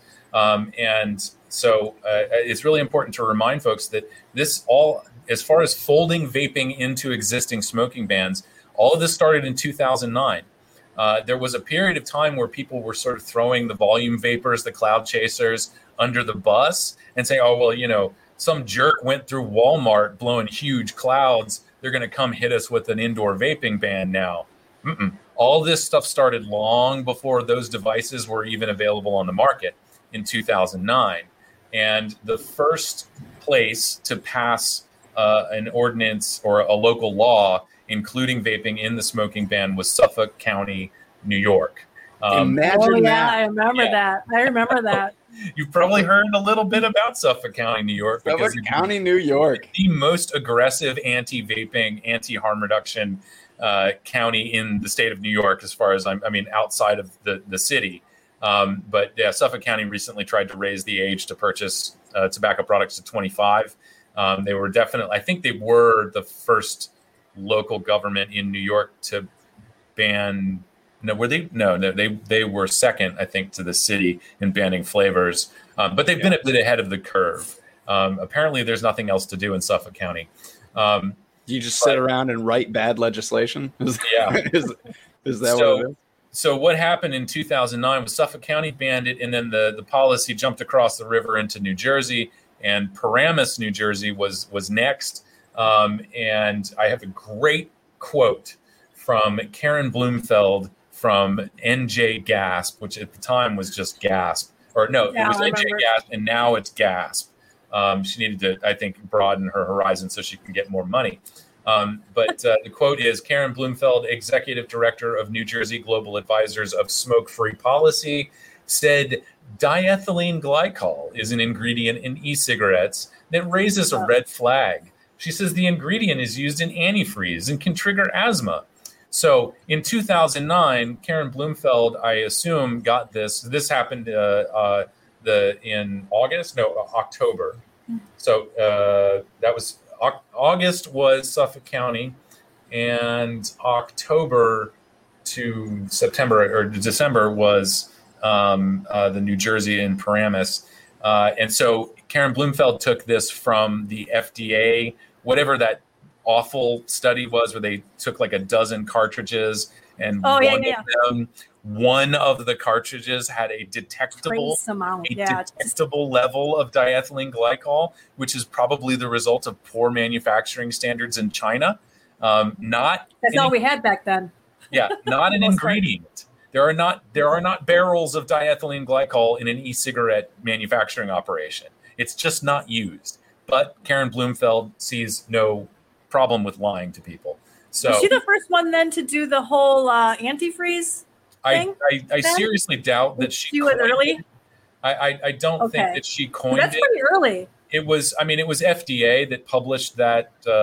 What did they say? Did they use the antifreeze thing? Yeah, it was an FDA commissioned report. I remember that correctly. That and we used to have some stuff on our. I think we still have the stuff on our site about that. Yeah, we went a little ballistic on that report. I remember that. Yeah, so it was that quote on air quotes research that happened in 2009 that sort of gave everybody that license to start talking about e-liquid, it's antifreeze. Right. Anyway. So is alcohol. Hello, you drink antifreeze every time you go to the bar. And like the most ironic thing about now, because now it's propylene glycol, and we're still hearing the same arguments about antifreeze, is that propylene glycol is added to antifreeze to make it safer. It's actually completely separate. If you and look actually, at the propylene glycol in and of itself ones, can be used as antifreeze as well. Yeah, that's the one. But that doesn't make it like this wildly dangerous thing. Like we use it in food, we eat it, we drink it. Just because something can be used as antifreeze doesn't make it like this boogeyman monster. It's just a ridiculous idea, and it's a lot of chemophobia. That's what that really comes down to. It's just chemophobia. And my favorite thing to tell people is, you should try dihydrogen monoxide sometime. Now that you really got to look out for. But that's very deadly. It's deadly in copious amounts, or sometimes in small amounts, I guess, depending on the application and the rate of delivery. But go ahead. We'll come back to you, Alex. Well, this is funny. Mallory just put this up here. I just have to put this real quick, Mallory. I was just thinking the same thing, Mallory, because I'm going to be making ice cream and using actually vegetable glycerin in it. People put vodka in it when they make homemade ice cream, vodka and glycerin to keep from the freezing so it doesn't turn to hard rock. And people eat it all the time. That's interesting. So just to get us back on track here, because we could have a whole separate deep dive about the ingredients. We'll do a deep dive on antifreeze someday. Yeah. But I do have some things on what you've talked about so far. So, but I'll wait to get around to that point when we can all talk about it. Oh well, if this is the deep dive, so if we're in that section and you've got things to add, let's go for it. Oh, okay. Well, there was earlier when you were talking about the airplanes and the air quality on the airplanes. I forget. I want to say it might have been Velvet Glove, Iron Fist. I'm not sure. It could have been Mike McFadden's book, but they talk about that. And I'm not sure how true this is, but from what I understand, they said that they actually went and did air quality studies after the smoking ban, and it was worse because they used to circulate the air a lot more to get the smoke out, and since they didn't have to get the smoke out, so all that dander, all that body odor, all that stuff actually was. So the air quality actually got worse because they weren't circulating whatever the fresh air into the cabins as much. So that was one thing I just kind of wanted to point out about that. And then are we going to be talking about we kind of touched on it a little bit, but I can wait if we're going to get more in depth into it about it being all about stigma, about stigmatizing, and that's what the bans are about. I have something to show. I have something to show. Yeah, we touched on it by talking about denormalization. So by all means, if you've got something queued up. Okay, real quick. How do I need to bring up. This came up, I think I was looking at it today. It was a tweet. Oh, come on. Is it sharing? There we go. And this was really interesting that this came up, and it talked about I want to make sure I'm getting this right.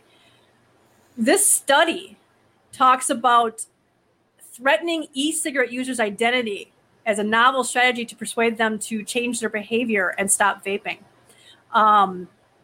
You can find that on my Twitter if you want. I believe I shared it or I commented on it. And the interesting thing about that is that that's exactly what place bans do. I mean, they were intended to show harm to other people. So now you're a bad person because you're not just harming yourself, you're harming all these people around you. Okay? And that is what this is doing, that this actual study that's talking about with the exact same thing with e-cigarettes, is trying to make you feel bad, trying to stigmatize you. And that's what they want to do. And that's why I have often said that when people have said, well, I don't vape around where I can't smoke. I don't vape, so I don't mind about this. That's not what it's about. It's about the fact that they will use that as an excuse for everything else. They're going to say, well, you're causing harm to people, so you can't vape where other people are. So you say, oh, okay, well, then I won't vape, while agree to this ban. And now they've established it's causing harm to people. That's what they did with smoking. But this secondhand smoke ended up solidifying in the public's mind that the smoke was harming people. And now, now we know that it harms people. So now that you've got vaping in there, now vaping is harming people because we've established that because it's banned, if that makes sense, is what I'm trying to say. And that's why we oppose these, because first of all, businesses should be able to choose, but it's not about the being polite. It's about the message they're sending by banning it in public. That's the message you're sending. That right now people believe that if you're outside and they walk through your vapor, that they're going to drop dead from a heart attack. That's the message they're trying to send. That's why they want to ban it. Not because they think people are being rude, because they know it sends that message, and it also will do something like this and contribute to that shame factor, and they'll get their way. So that it's one of those tiptoe tactics that we talked about with Brad.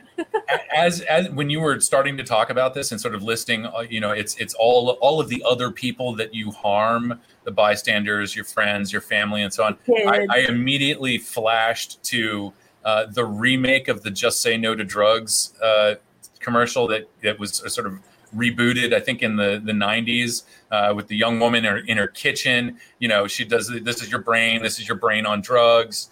And then she picks up the frying pan and she starts like smashing things in her kitchen. And like, this is your family. This is what it does for your career. I do remember that. So if there are people out there who are new to this, and if you're new and you're about to hear a lot of us working and a lot of other people working to make it clear to folks that everything that we're seeing in anti-vaping stuff and generally anti-tobacco stuff is part and parcel with the drug war. This nicotine is a drug, and it is being treated like any other drug, except for the fact that it's legal. But the same tactics used to mislead and confuse people about other drugs, cannabis in particular, but we can talk about cocaine and crack cocaine and heroin and all of the drugs. All of those strategies are now being used or have been used for tobacco. And so it's really important, I think, that we acknowledge those parallels and of course what you were talking about it just reminded me of all of that. Yeah, it's just a tactic to scare people, and that's why we fought these. And I had a hard time getting a lot of members to understand that, because their first instinct was, well, I want to be polite and I wouldn't vape there anyhow, so I'm not going to fight this. And it's coming back to bite us now, because all it is that little bit stack upon stack of putting doubt in the mind of the public. And it's just one more concession, and we pretty much just admitted to the world by the time when we accept that it's a danger to bystanders, and that ends up hurting us. Okay, so that was all I thought of so far. And Logan, did you have anything to add, or should I move along here?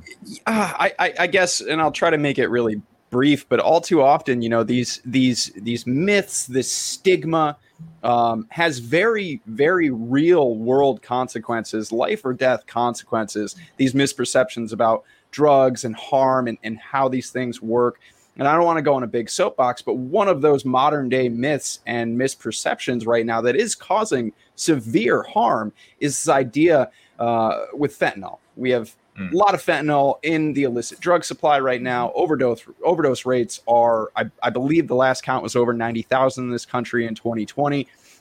But there's a myth around fentanyl that just getting in on your skin, coming in contact with even small amounts of fentanyl can lead someone to an overdose. And this is completely untrue. There is no evidence of this anywhere, period. There are reports of first responders and people coming into contact, brushing a little bit off their clothes and fainting, because that's how opioid overdoses work. But they're breathing fine the entire time. Opioid overdoses cause respiratory suppression, if you didn't know. And what happens is you have first responders, when you have somebody in an opioid overdose situation, they're unresponsive, they're not breathing. You do not have a lot of time. Time is not on your side. And when you perpetuate myths like this, that time factor, now you have a first responder who believes this myth and is now not acting quickly to save this person's life for fear of their own. Yeah. Instead of immediately getting to this person, administering naloxone and starting respiratory breathing and CPR, they're hesitant, they're refraining, they're afraid, they're scared. And there's no evidence to back that up. So when we talk about these myths and this stigma having real world effects because of baseless propaganda, it is serious. And there are people dying right now because of that. And it's awful. And they made me think, Logan, that some of the old timers might remember, I consider myself an old timer from 2009, that in the early days, we used to hear from people, with you get some on your skin and you could die because you could get they thought it was that potent, that it was pure nicotine. They call it pure liquid nicotine all the time to scare people. And it was the same thing. And I think we should put a pin in that for a deep dive, is the nicotine myths, the things like the LD50, which is complete, baloney and stuff. We should do that. But in the early days, they were saying the same thing, that if you got a little bit of that on your skin, it could kill a child and stuff like that. And how many people hear that myth, choose not to switch to a safer alternative, and continue smoking, go on to develop diseases like COPD or cancer, and ultimately die prematurely. Yeah. So yeah, when we say stigma kills, it's not just a fun hashtag. It's a very, very real call to people. Yeah. So I'll do my best to move us along here and bring us back to the map, because the next thing that I think everybody is probably a little bit curious about is where are we now in terms of all the places where smoking and vaping can be or is prohibited. And so I bring up the map, according to their the legend down here. You've got the light blue states have the comprehensive indoor clean air laws, meaning they prohibit both smoking and vaping. So of course, several states in New England, and of course California, Oregon, and then some of the square states in the middle, and Minnesota, which has been particularly aggressive. And so anybody else in these sort of pink states, that's where you can see vaping bans as a threat. So there's still quite a lot of ground to cover here. I would say, a lot of the South I'm not terribly concerned about, but things are changing. And of course, the more that Texas becomes like California, certainly you can see their policies migrating to your state. And fortunately, actually, this needs to be updated, I believe, with Florida. Florida has included vaping in their indoor smoking law. I don't know if it qualifies as comprehensive, as I'm sure that there are some exemptions. But so anywhere you see pink, that's a potential target. And I don't know what the date is on this. It was last reviewed in 2021. So CDC is lagging a little bit behind here. The other thing I kind of wanted to touch back on was, this is how people lose trust in public health organizations. I think, and I don't really want to promote people being distrustful of agencies like the CDC. The CDC, when it functions how it should, is very important. They're there to prevent the spread of diseases. They're there to come up and distribute vaccines and give us all guidance about how we can, prevent dying from things that come up out of the blue, or prevent, dying from things like the flu.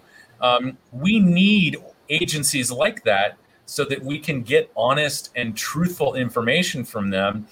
But to take something just as simple as prohibiting smoking indoors or outdoors and convincing the public that all of us people who smoke or vape are just sort of carelessly harming the folks around us, when in reality, the truth is that those laws are enacted to scare us. Those laws are enacted to coerce us to quit doing that behavior. It's not about protecting people. Stigmatize us. Guilt us into it. It's coercive and it stigmatizes us.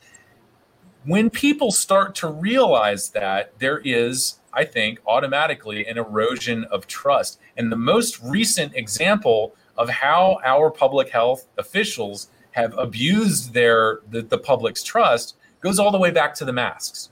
We had a Surgeon General of the United States who was openly mocking people for wearing masks, not because masks had no effect. I personally agree that masks will help to bring down the rate of transmission of not just the coronavirus, but other diseases. I would like during flu season to see people who might have influenza to wear masks when they're out in public, and maybe you could save a life. I don't get into the political conversation about masks, except for this one thing. Our government knew that we were not prepared for this. And instead of telling us the truth, instead of unleashing the Etsy army of sew-at-home people who were making masks, they lied. They lied to us. That was the best thing that they could come up with, was we'll just tell people that masks don't work. We'll just tell people that smoking bans are for the protection of bystanders. It's the same thing. It's the same abuse of power. It's the same abuse of trust, and it's going to come back and it's going to bite you in the ass. And if that hasn't already been laid bare throughout the COVID-19 pandemic, I don't know what's going to make everybody snap up and realize that you've just got to tell the truth. That's it. Just tell the truth. Well, and the COVID-19, I mean, just pull out any article about smoking these days, and it's attached, and vaping, and it's attached to COVID-19, and all the stuff that they said about how it was going to be killing smokers, and it was going to be killing vapors, and it was increasing your risk of getting it, and it was increasing your risk of having it be worse once you got it. You know, at this point, who knows what's actually the truth? You know, they moved people who smoke up in the list for getting the vaccines. Was that a necessary thing to do? Could there have been people who were much more at risk who could have had it because maybe people who smoked were at less risk of actually getting it? We don't know, because the anti-nicotine team decided, we're going to take this opportunity, which is ironic because they took that opportunity. Let's dump on some people who smoke and vape more. Take this, don't waste any, a good pandemic to further our agenda, and ironically then turned around and then started chastising tobacco companies and vape companies for capitalizing on the pandemic. It's like, seriously? That's all you guys have done is capitalize on the pandemic. Just to clarify there, it was notes about tobacco companies. Tobacco is a good plant to use for developing vaccines.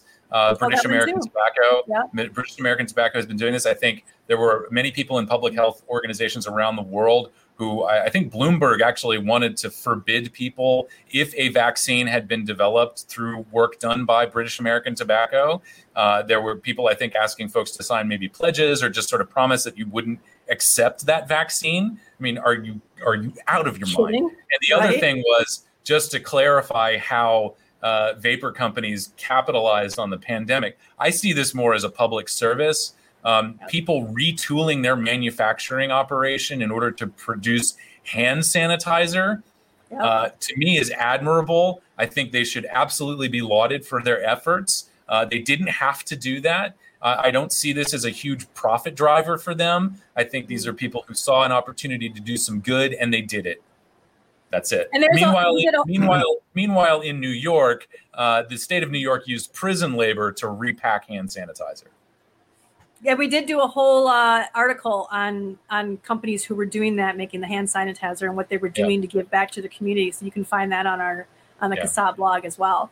But we've officially strayed way off the path. We have officially. But it's all about stigma. It's all about stigma. It all kind of ties together of the stigma and the lying, and that these place bans do that, and it's that fear. I mean, that kid walking down the boardwalk because he's breaking an ordinance. I mean, people probably literally feared his vapor as it came out over the thing, and because he's putting people in danger, the cops could have felt even more justified. If we got to take this guy down, he's putting people in danger by vaping around on this boardwalk. We don't know what could have been going on in their heads, but it's completely feasible. But they would think that because of all the lies that have been told about secondhand smoke and secondhand vapor over the years, because otherwise, why would they ban it if it wasn't dangerous? I think I feel fairly confident to say that those cops saw an opportunity to take advantage and brutalize a black man. I'm just saying that it's one more thing. I agree with you 100%. Yeah, but I'm just saying it's just one more thing. That was the driving force there, and the ordinance was simply the opportunity to justify it. Yeah, right. But I think had it been a white person that they had done that to, that could have been a reason. Yeah, exactly. I think it's simply a reasoning. Do you see what I'm saying? It's there. That seed is planted. To your point, and I think it is right in line with what Logan was explaining about fentanyl and the stigma there. It can motivate people to do some things that are motivated out of fear, an unjustified fear, and that is ultimately potentially very dangerous. And that's the direct result of stigma, fear, dishonesty, propaganda, and just like place bans are unscientifically, instituted just to coerce people who smoke to quit, stop their habits, leave, for the sake of everyone else. It's really And I don't care what they say. It's really harm businesses. It's harm businesses that catered. I shared in the chat, the CASA Skype chat the other day, a link to a place in Kansas that actually, is it a county or a suburb or something that actually still allows smoking in restaurants or bars if the owner wants to do it. And that's the way it always should have been. We don't need a law for something like that. It does not need to be a law. If a company is going to make more money by having non-smokers come in, that's who they're going to cater to, and they will, in turn, prohibit smoking on their premises. Yeah, it doesn't mean that every single company has to cater to that select group. And so you're going to get far more, because there's far more non-smokers, you're going to get far more places that are going to be non-smoking. But why can't one or two bars allow smoking if that's what they want to do? And a big part of that is that whole myth that secondhand smoke is killing people. And it wasn't. It's like when we talked about that one week about how the whole, that smoke eaters didn't work. And it's like having a no peeing section in a pool. And all of that is just that whole no peeing thing is just like the using the word antifreeze. It's just a manipulation of words to initiate a response and have people go, oh yeah, that makes sense. And it doesn't, because that's not what smoke does. Smoke eaters work and separate sections work. And then now they're banning stuff. There's a place in England that's, you can't even be outside on a sidewalk or anything.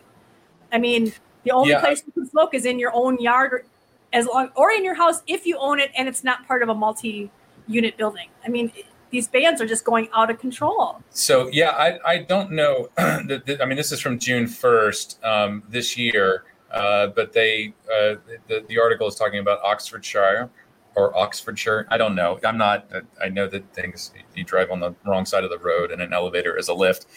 So Oxfordshire, anybody from the UK, if you want to correct me on my horrible pronunciation of the English language.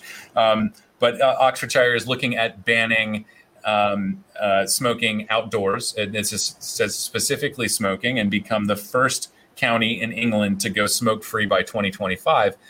So really no place is safe from this nonsense. But also it's worth pointing out the big difference between a community in England versus a community in the United States. In England, your public health authorities actually promote vaping as a safer alternative to smoking. So a smoking ban outdoors, albeit nonsense, is at least people in this county will have somewhere to go. And that means at the end of the day, I don't want anybody to construe this as support for this proposal. I don't support it. I don't believe that people need to be coerced into switching to products. Again, I'll just refer to my previous statement about telling the truth. But all of that to say, certainly nowhere in the world is safe from coercive policies like this. And of course, England has a lot of Oxfordshire. Okay, got it. I learned how to play. I learned how to pronounce Leicester and Lancaster, of course, appropriately. But thank you, Ian, for the tip. Anyway, that was the one thing I wanted to share as far as places actually banning smoking outdoors. I know that there's a few communities in the United States. I was trying to look for something about New Jersey. I want to say it was Clifton, New Jersey, had an outdoor smoking ban. You couldn't smoke on the sidewalks and all of that, and it was kind of ridiculous. The other thing I wanted to bring up was the fines for infractions. Now, we talked about the incident in Ocean City, Maryland. The fine is up to $500. That is at the discretion of, I'm sure, the judge or whoever. And these ordinances, these outdoor, any of these coercive things that we know can be used to target Black and brown people. Usually when law enforcement are questioned about how this will be enforced, or supporters of these bills are questioned about how these laws will be enforced, they will say, and actually I think some of the comments under the ordinance when this particular ordinance was passed in Ocean City, they note that the law enforcement doesn't really expect to have to issue fines you could issue a citation that doesn't have any monetary penalty approached with it. But for the most part, they assumed that just approaching people, they would be able to explain that this is against the law and people would just comply. Right. That is happening all over the place. Whenever they talk about place bans and stuff like this, that we now know, this is not, this is settled. We now know that these laws can be abused. Oftentimes they justify it by saying that, well, we probably won't get to issuing penalties. And just from my personal experience, the city of Plattsburgh, a few years ago, they were beefing up. They had a very somebody who wanted to grab some headlines on the city council. They were beefing up their outdoor smoking law to include vaping. And the ordinance was originally drafted that anyone, and no matter what age, anyone who was caught in possession of vapor products, I remember that. Products in a city. Yeah, thank you, Kristen, for your daily heads up that got me down to City Hall to show up to testify against the ordinance. So it was a purchase, use, and possession, or was a possession and use ordinance. Regardless of age, if you were caught in possession of tobacco products or vapor products on city property, and there's more to this in terms of where you can get fined, it was a $500 fine. Plattsburgh is not a very wealthy community. I think the median household income here is right around $30,000. So $500 for a young person or anybody, honestly, living in Plattsburgh, that's a lot. That could be an entire week of work. It could be 2 weeks worth of work. That's groceries. That's healthcare. $500 just for possessing a tobacco product in a city park is outrageous. And so fortunately that was knocked down. I can't remember if they brought it down to $250, but the excuse was, well, we're just conforming with the county rule. So if you walk into the county courthouse or a county building downtown, possessing snus or some other tobacco product, it's a $500 fine. Again, no one's ever checked my lip when I go to vote, but for having possession of a legal product. Yeah, come on, on county property, it's a county park or whatever. That's insane. The other thing about the Plattsburgh ordinance is that it would apply to the sidewalk and street that is sort of connected to or touches whatever park boundaries. And so right downtown, there's a stretch of City Hall Place where you just can't. Both sides of the street touch city parks. And so part of the argument was, so you're basically saying there are hundreds of people every day driving in their cars who would be unknowingly violating this ordinance. And they still haven't updated the signage in the city parks. The last time I checked, it just prohibits smoking, which of course there's a problem when you redefine smoking to include vaping. People don't know what the rules are because that is very anti-science. So yeah, the way that these fines are structured, they're excessive, and communicating the ordinance to people is not very clear. As you were mentioning earlier, Logan, I think that these people who were caught vaping on the boardwalk didn't even know, or there's that possibility that they didn't even know, because depending on where you enter, on where you enter the boardwalk, you may not see a sign. And if you're not from there, you may not know. And of course, a lot of us know that vaping isn't harming bystanders. And so why would I think that vaping outdoors on the boardwalk is bad? Anyway, all of those things. And that if I do this, I may get tased and hogtied and thrown in the back of a police vehicle. Yeah. So I know we're past the 2-hour mark, but I did want to kind of wrap this up, because we can't have this critical discussion about how bad these laws are if we don't suggest some alternatives. And I don't actually know why this is here, but I do have this little question for the rest of the panel, which is, are mouse torture studies strong enough to base policy on? Policy for human beings or policies for mice? Either one. Oh, okay. No. Ban mice. Yeah, no. I mean, I don't have anything against mice. I feel like we talk often about it's how you fix things, you ban them. Limitations and problems around rodent studies in general. unreliable, shaky evidence at best, does not often translate to real world human use and human physiology. So if the only evidence you have is a shaky mouse study, is that enough to base policy on that will directly impact people, their lives, their finances, their livelihoods, their futures regarding whether or not they possibly end up in jail or something like this? I would very strongly say no. I would say no. That's not enough evidence to support these policies. I agree. I okay. think I totally agree. I was waiting for like Logan, no. No. I'm just not interested in debating this. I think the only thing I would say is, when we do, or when we hear about rodent studies, I think it serves as a proof of concept. I'm not a scientist or researcher. I don't want to give people the wrong impression. You should stop torturing mice. Yeah, if you haven't figured that out by now, I don't know if I can help you, but for sure, I think one way to stop mouse torture studies with regard to cigarettes and other tobacco products is to stop funding them. And there's a project, the White Coat Waste, several years ago. I think we may have done something in collaboration with them, but I do know that they generally have a campaign against these sort of needless studies that are required by regulators. In fact, I believe there is a certain amount of animal torture involved with your PMTAs. This is research that is required by FDA. I'm sure someone can correct me if that's inaccurate, but I do believe there is some level of mouse studies involved in tobacco products that is required. And so rather than banning the practice, you could just stop funding it. How about that? It's unnecessary, and it doesn't add anything to determining whether or not these products are appropriate for the protection of public health. But certainly, I think in certain circumstances, they are a good proof of concept, but that they are not good enough to base policy on.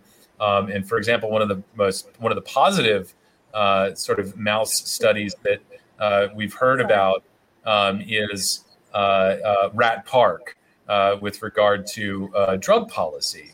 And if you haven't heard of Rat Park, I encourage everybody to Google it. I know that we've discussed it before, but it was a study that found mice who were allowed to, they were given access to a particular substance. I can't remember if it was cocaine or something, but they were given access to this substance through their feeding bottles. But they were also housed in an environment where they could go and socialize with other mice. And they found that compared to the other group who were just isolated in a cage, and with access to drugs, the mice that were able to socialize actually chose to use the drug less.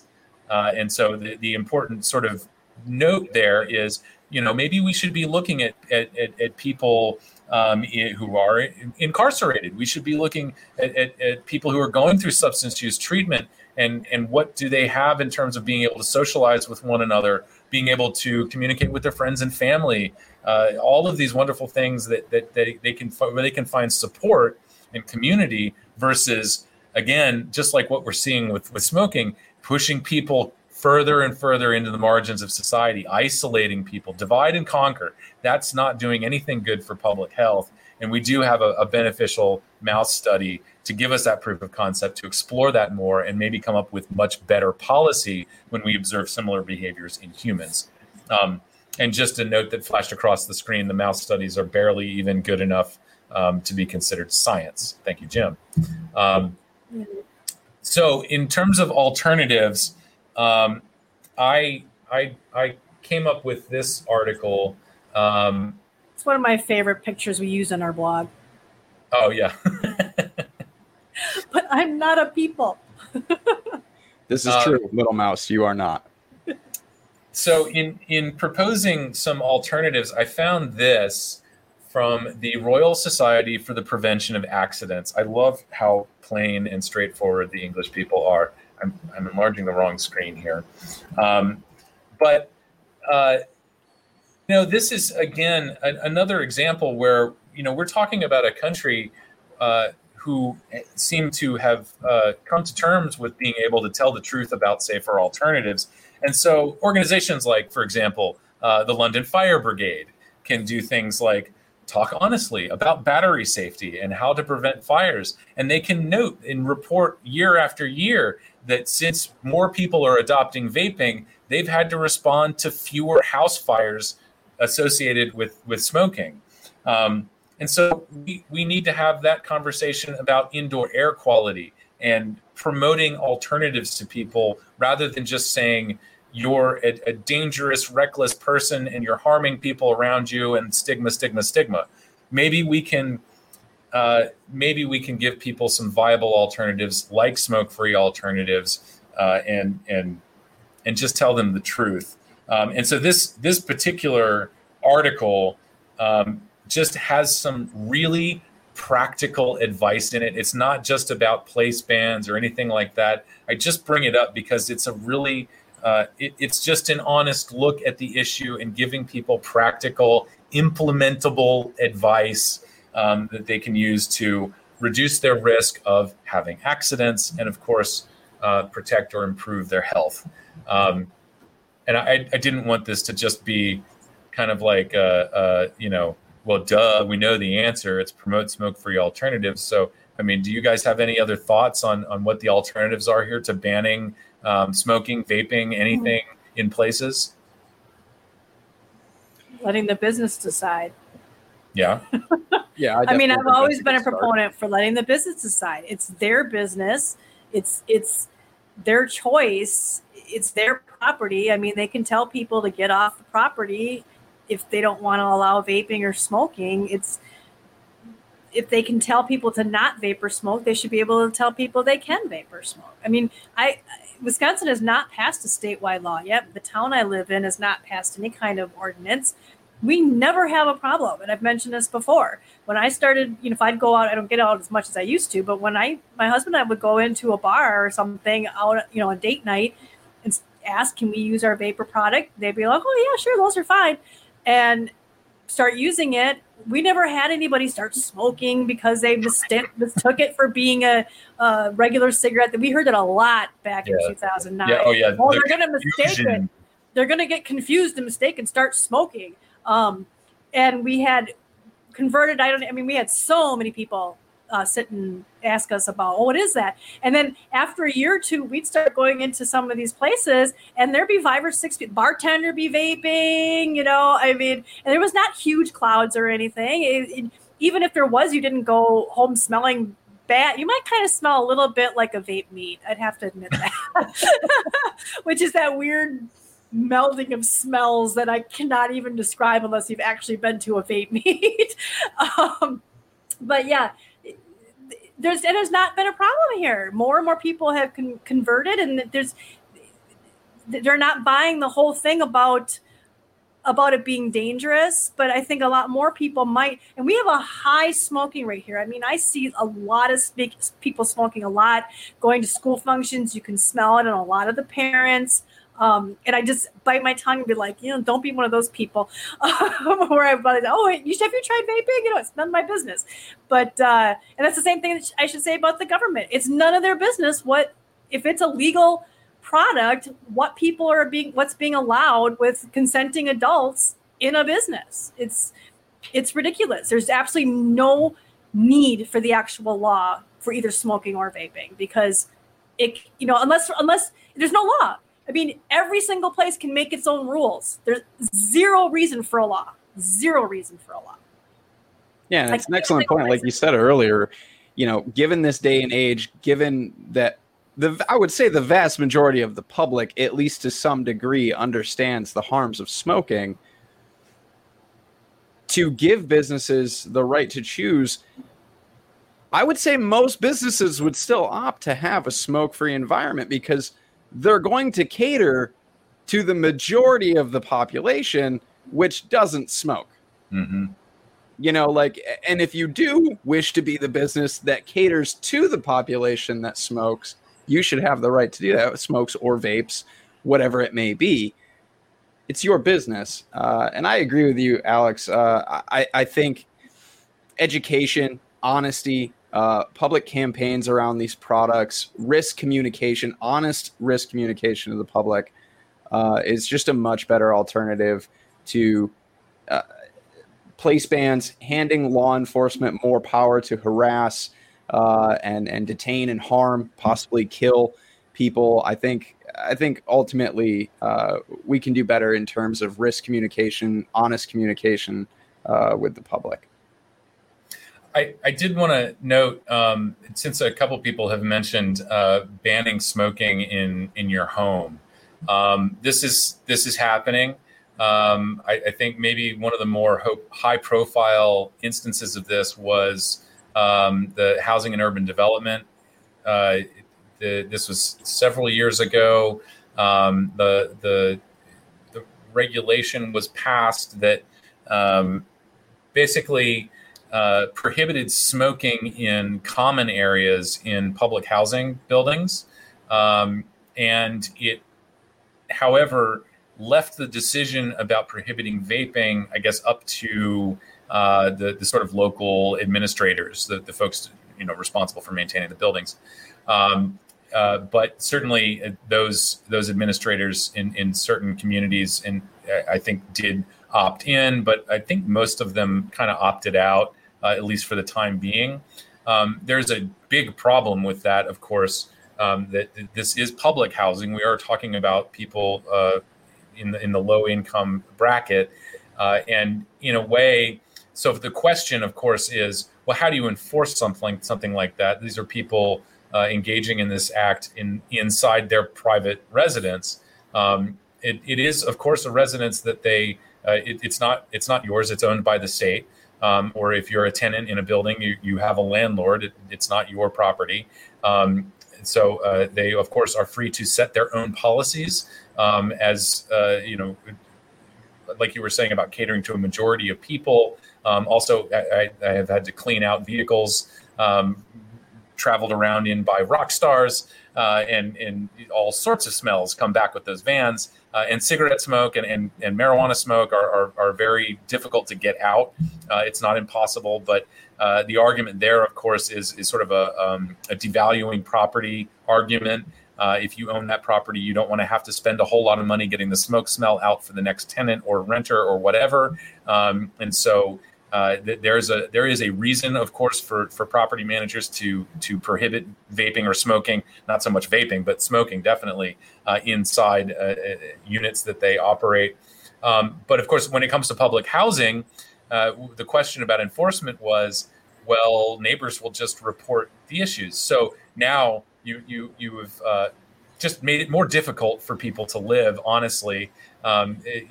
Someone smoking in their apartment in public housing is running the risk of being ratted out by their neighbors. Snitches get stitches. No, I'm just kidding. Yeah, they get a nice little sticker that they have to wear if they're caught, right? Yeah, so the message there is inform on your neighbors for participating in the deviant behavior.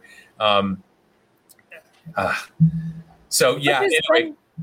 There's been a couple different places in California that they've again made it a law, and again, landlords are business owners, so again, let the business decide. It's up to them who they want to cater with. But now these towns are passing it, and this is something that we tried to warn people of way in the early days. I think probably even before Alex or Logan were on the board, we would have arguments with vapors. I just joined, so it was well before I was on the board. We'd have arguments with other vapors about why we were fighting this. Kasai, you need to just stick to these other things that are so much worse. That you shouldn't be vaping where you can smoke and you can't smoke anyhow. And they didn't understand how this was all going to snowball, and they scoffed when we said this is eventually going to lead to banning wherever they ban smoking, which is now leading towards people's residences.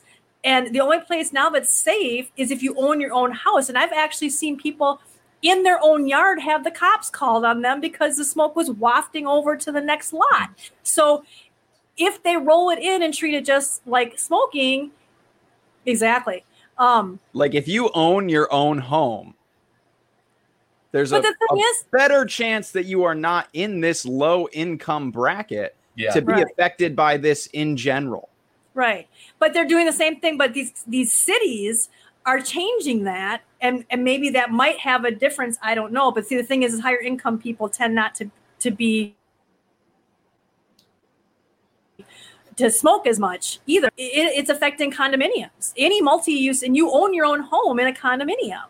So it is affecting people who own their own home when this stuff is going. And people say, well, it doesn't matter. They're not going to be able to tell that I have, that I vaped in my apartment. Well, they're talking about going through and doing surface testing. So unless you wash everything off in your apartment before you move out, you could get hit with a huge fine for vaping when you're not, but if this is like built into leases and all that kind of stuff, third-hand smoke, third-hand vapor. Yeah. I mean, and I just wanted to point out, did you see what Jim said about they did it for the idea that it was going to protect the employees? Right. Did you see that one? No, they didn't. They tried to make it seem like that's what they were trying to do. But again, it was just still all about, well, you smokers are hurting other people, and we need to protect these other people. And it was complete baloney. Another one here. Sorry, I'm catching up on the thing where it also said that Mickey, I think this is, when it comes to indoor smoking, there's at least some potential for harm. But that's what they use. There's some potential for harm from vaping too. I mean, you can't say some potential. The only time that they have found actual scientific evidence linking secondhand smoke was people who lived for decades with heavy smokers, not people who happened to work in a bar. And again, it all comes to choice. I was a bartender. I was in the restaurant industry. I was a bartender for 12 years before I got into real estate. That I knew when I went and applied to these bars that I was probably going to be around smoking. If I didn't want to, I would have gotten into retail. I mean, this whole idea that you don't have a choice is ridiculous. Never agreed. Someone who worked in the kitchen of restaurants for years, to think that the biggest worry of exposure, things that I would be exposed to and breathing in, even in a kitchen with ventilation, would be someone smoking in the dining room. Good Lord. I mean, while we're standing over open flame, flat top grills, fryers, all sorts of things going on, that what I'm breathing in this kitchen is pales in comparison to someone out in the dining room having a cigarette. I mean, they're absurd and completely unscientific. They're finding more and more lung cancer victims are getting it because of heated oils. They're finding that women in Asia, because they're over these woks and stuff like that, inhaling all those vapors from the oil burning off, they don't smoke, but they're getting it from that oil. So to single out some smoke, which mostly was taken care of from smoke eaters, it was ridiculous. It's one of the biggest hoaxes that I have ever seen. And I think I learned most of it from that book, from Velvet Glove, Iron Fist, and also from Mike McFadden's book. What is it? Dissecting Anti-Smokers. I think that's right. I've got it somewhere. Brains, I think it's called. Yeah, that. And God forbid that you should go outside grilling on charcoal. Yeah. Cigarette smoke does not have magical properties that makes it worse than inhaling any other kind of smoke. If you're burning matter, any kind of biomatter, whether it be vegetable oil or wood smoke or charcoal or cigarette plants, and yes, including hemp cigarettes, CBD cigarettes, marijuana cigarettes, you're inhaling burning matter. Don't delude yourself to thinking that's different. But this whole idea that somehow it's magically worse because it's tobacco is just, again, perpetuating that myth and trying to stigmatize people who use these nicotine products. Yeah. Sorry. No, I think that we are well approaching the 2.5 hour mark. I think this was an excellent deep dive, though, on place bans, and particularly with a big focus on the results of this kind of stigma and these myths that are perpetuated to people and how they affect them and how they affect their lives. And yeah, place bans are one of those things that really, like Alex talked about, are really just meant to coerce people to change their behavior, to stigmatize them. It's all about hassling people. That's the whole reason they exist. Yeah. And that's why it's so surprising we're getting hassled on boardwalks. It absolutely does more harm than good. Yep. Which happens to be the exact opposite of harm reduction. And I think that's where we're going to start to wrap this up. Does anybody have any final thoughts today? Alex, do you have any final thoughts for all of our viewers and listeners out there? I was very content to give Kristen the last word on that discussion, so thank you. Kristen, any final thoughts today? I guess the only thing I would add to all that is just don't understand that everything that's anti-smoking that you support is supporting anti-vaping. Don't support any of that stuff because most of it's just complete bunk, and it's going to turn around and be used against you later on. You're not helping yourself by jumping on the bandwagon and hating tobacco and hating smokers and hating smoke and hating all that. You're not helping your position by doing that. You're only giving them more ammunition to come at us for our smoke-free nicotine products. So open your mind, read some more stuff about the war on smoking and what's really going on behind the scenes so that you understand how this is all being turned around and used against you in little steps, step by step, tiptoe. Thanks, Brad Wodu. Yeah, and I just can't say it because I just love the book, but definitely check out Velvet Glove Iron Fist from Christopher Snowden. He has an excellent chapter in that book on place bans and also an excellent section in that book about passive smoking theory and kind of everything that we talked about today as well, plus a whole lot more. Just an excellent, excellent, excellent read. But that's what we're going to wrap this up today. Oh, Alex? One more thing, just to get it in under the wire. End the drug war. That's it. And the war on drug users. Please, today would be a great day to do it. Yesterday was even better. Tomorrow is okay too. We'll accept any of them. And the war on drug users, period. We are right now, June 2021 is 50 years of the war on drug users. That doesn't necessarily mean 50 years ago we prohibited and started, incarcerating and prohibiting the use of these drugs, things like that. No, in this country that started way, way before that, as early as 1908 or 1909, prohibiting the smoking of opium directly, to incarcerate Chinese immigrants, workers who were here to work on our railroads. So it goes well beyond that. But yes, right now, this month is the 50th anniversary.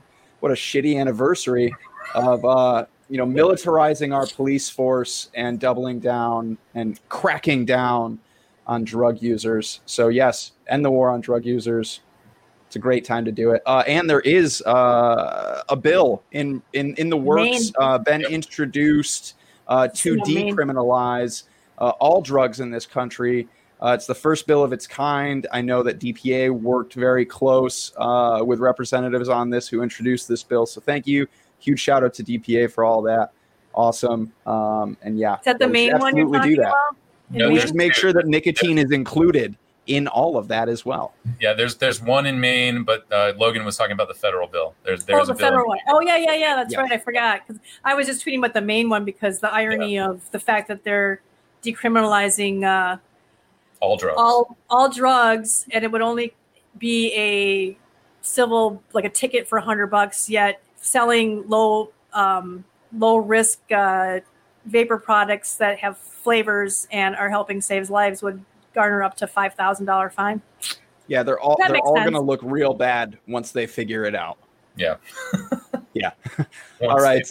So for podcast listeners out there, if you're just now, you're at the part of your legislative rundown and you're all caught up. For all of you folks out there, I just want to let you know that this full episode is now available on SoundCloud as well. So you can check out the full thing when you have time. If you would like to plug those earbuds in and listen to all of the good stuff we talked about today, it is available for you. And also all the links to all the fun stuff will be down in the descriptions as well. And for anybody out there catching the replay, thank you for hanging out for 2.5 hours, catching a replay. And especially if you're here right now live with us, thank you for joining us today. We appreciate you.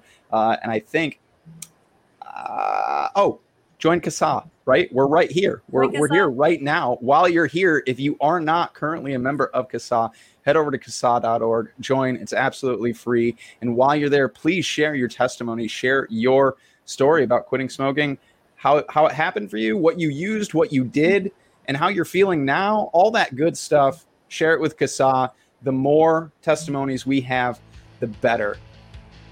I think that's it. I think that's the spiel. I think we covered all the bases. So thank you one last time to everybody out there. We will be here same time, same place, 4:30 Eastern, 1:30 Pacific. Anywhere else around the world, you got to figure it out. I'm bad at time zones. And I don't know anybody who's really, really good at time zones. So Google, maybe. I don't know. Anyways, we're out of here, everybody. Thank you guys. Till next time. Bye.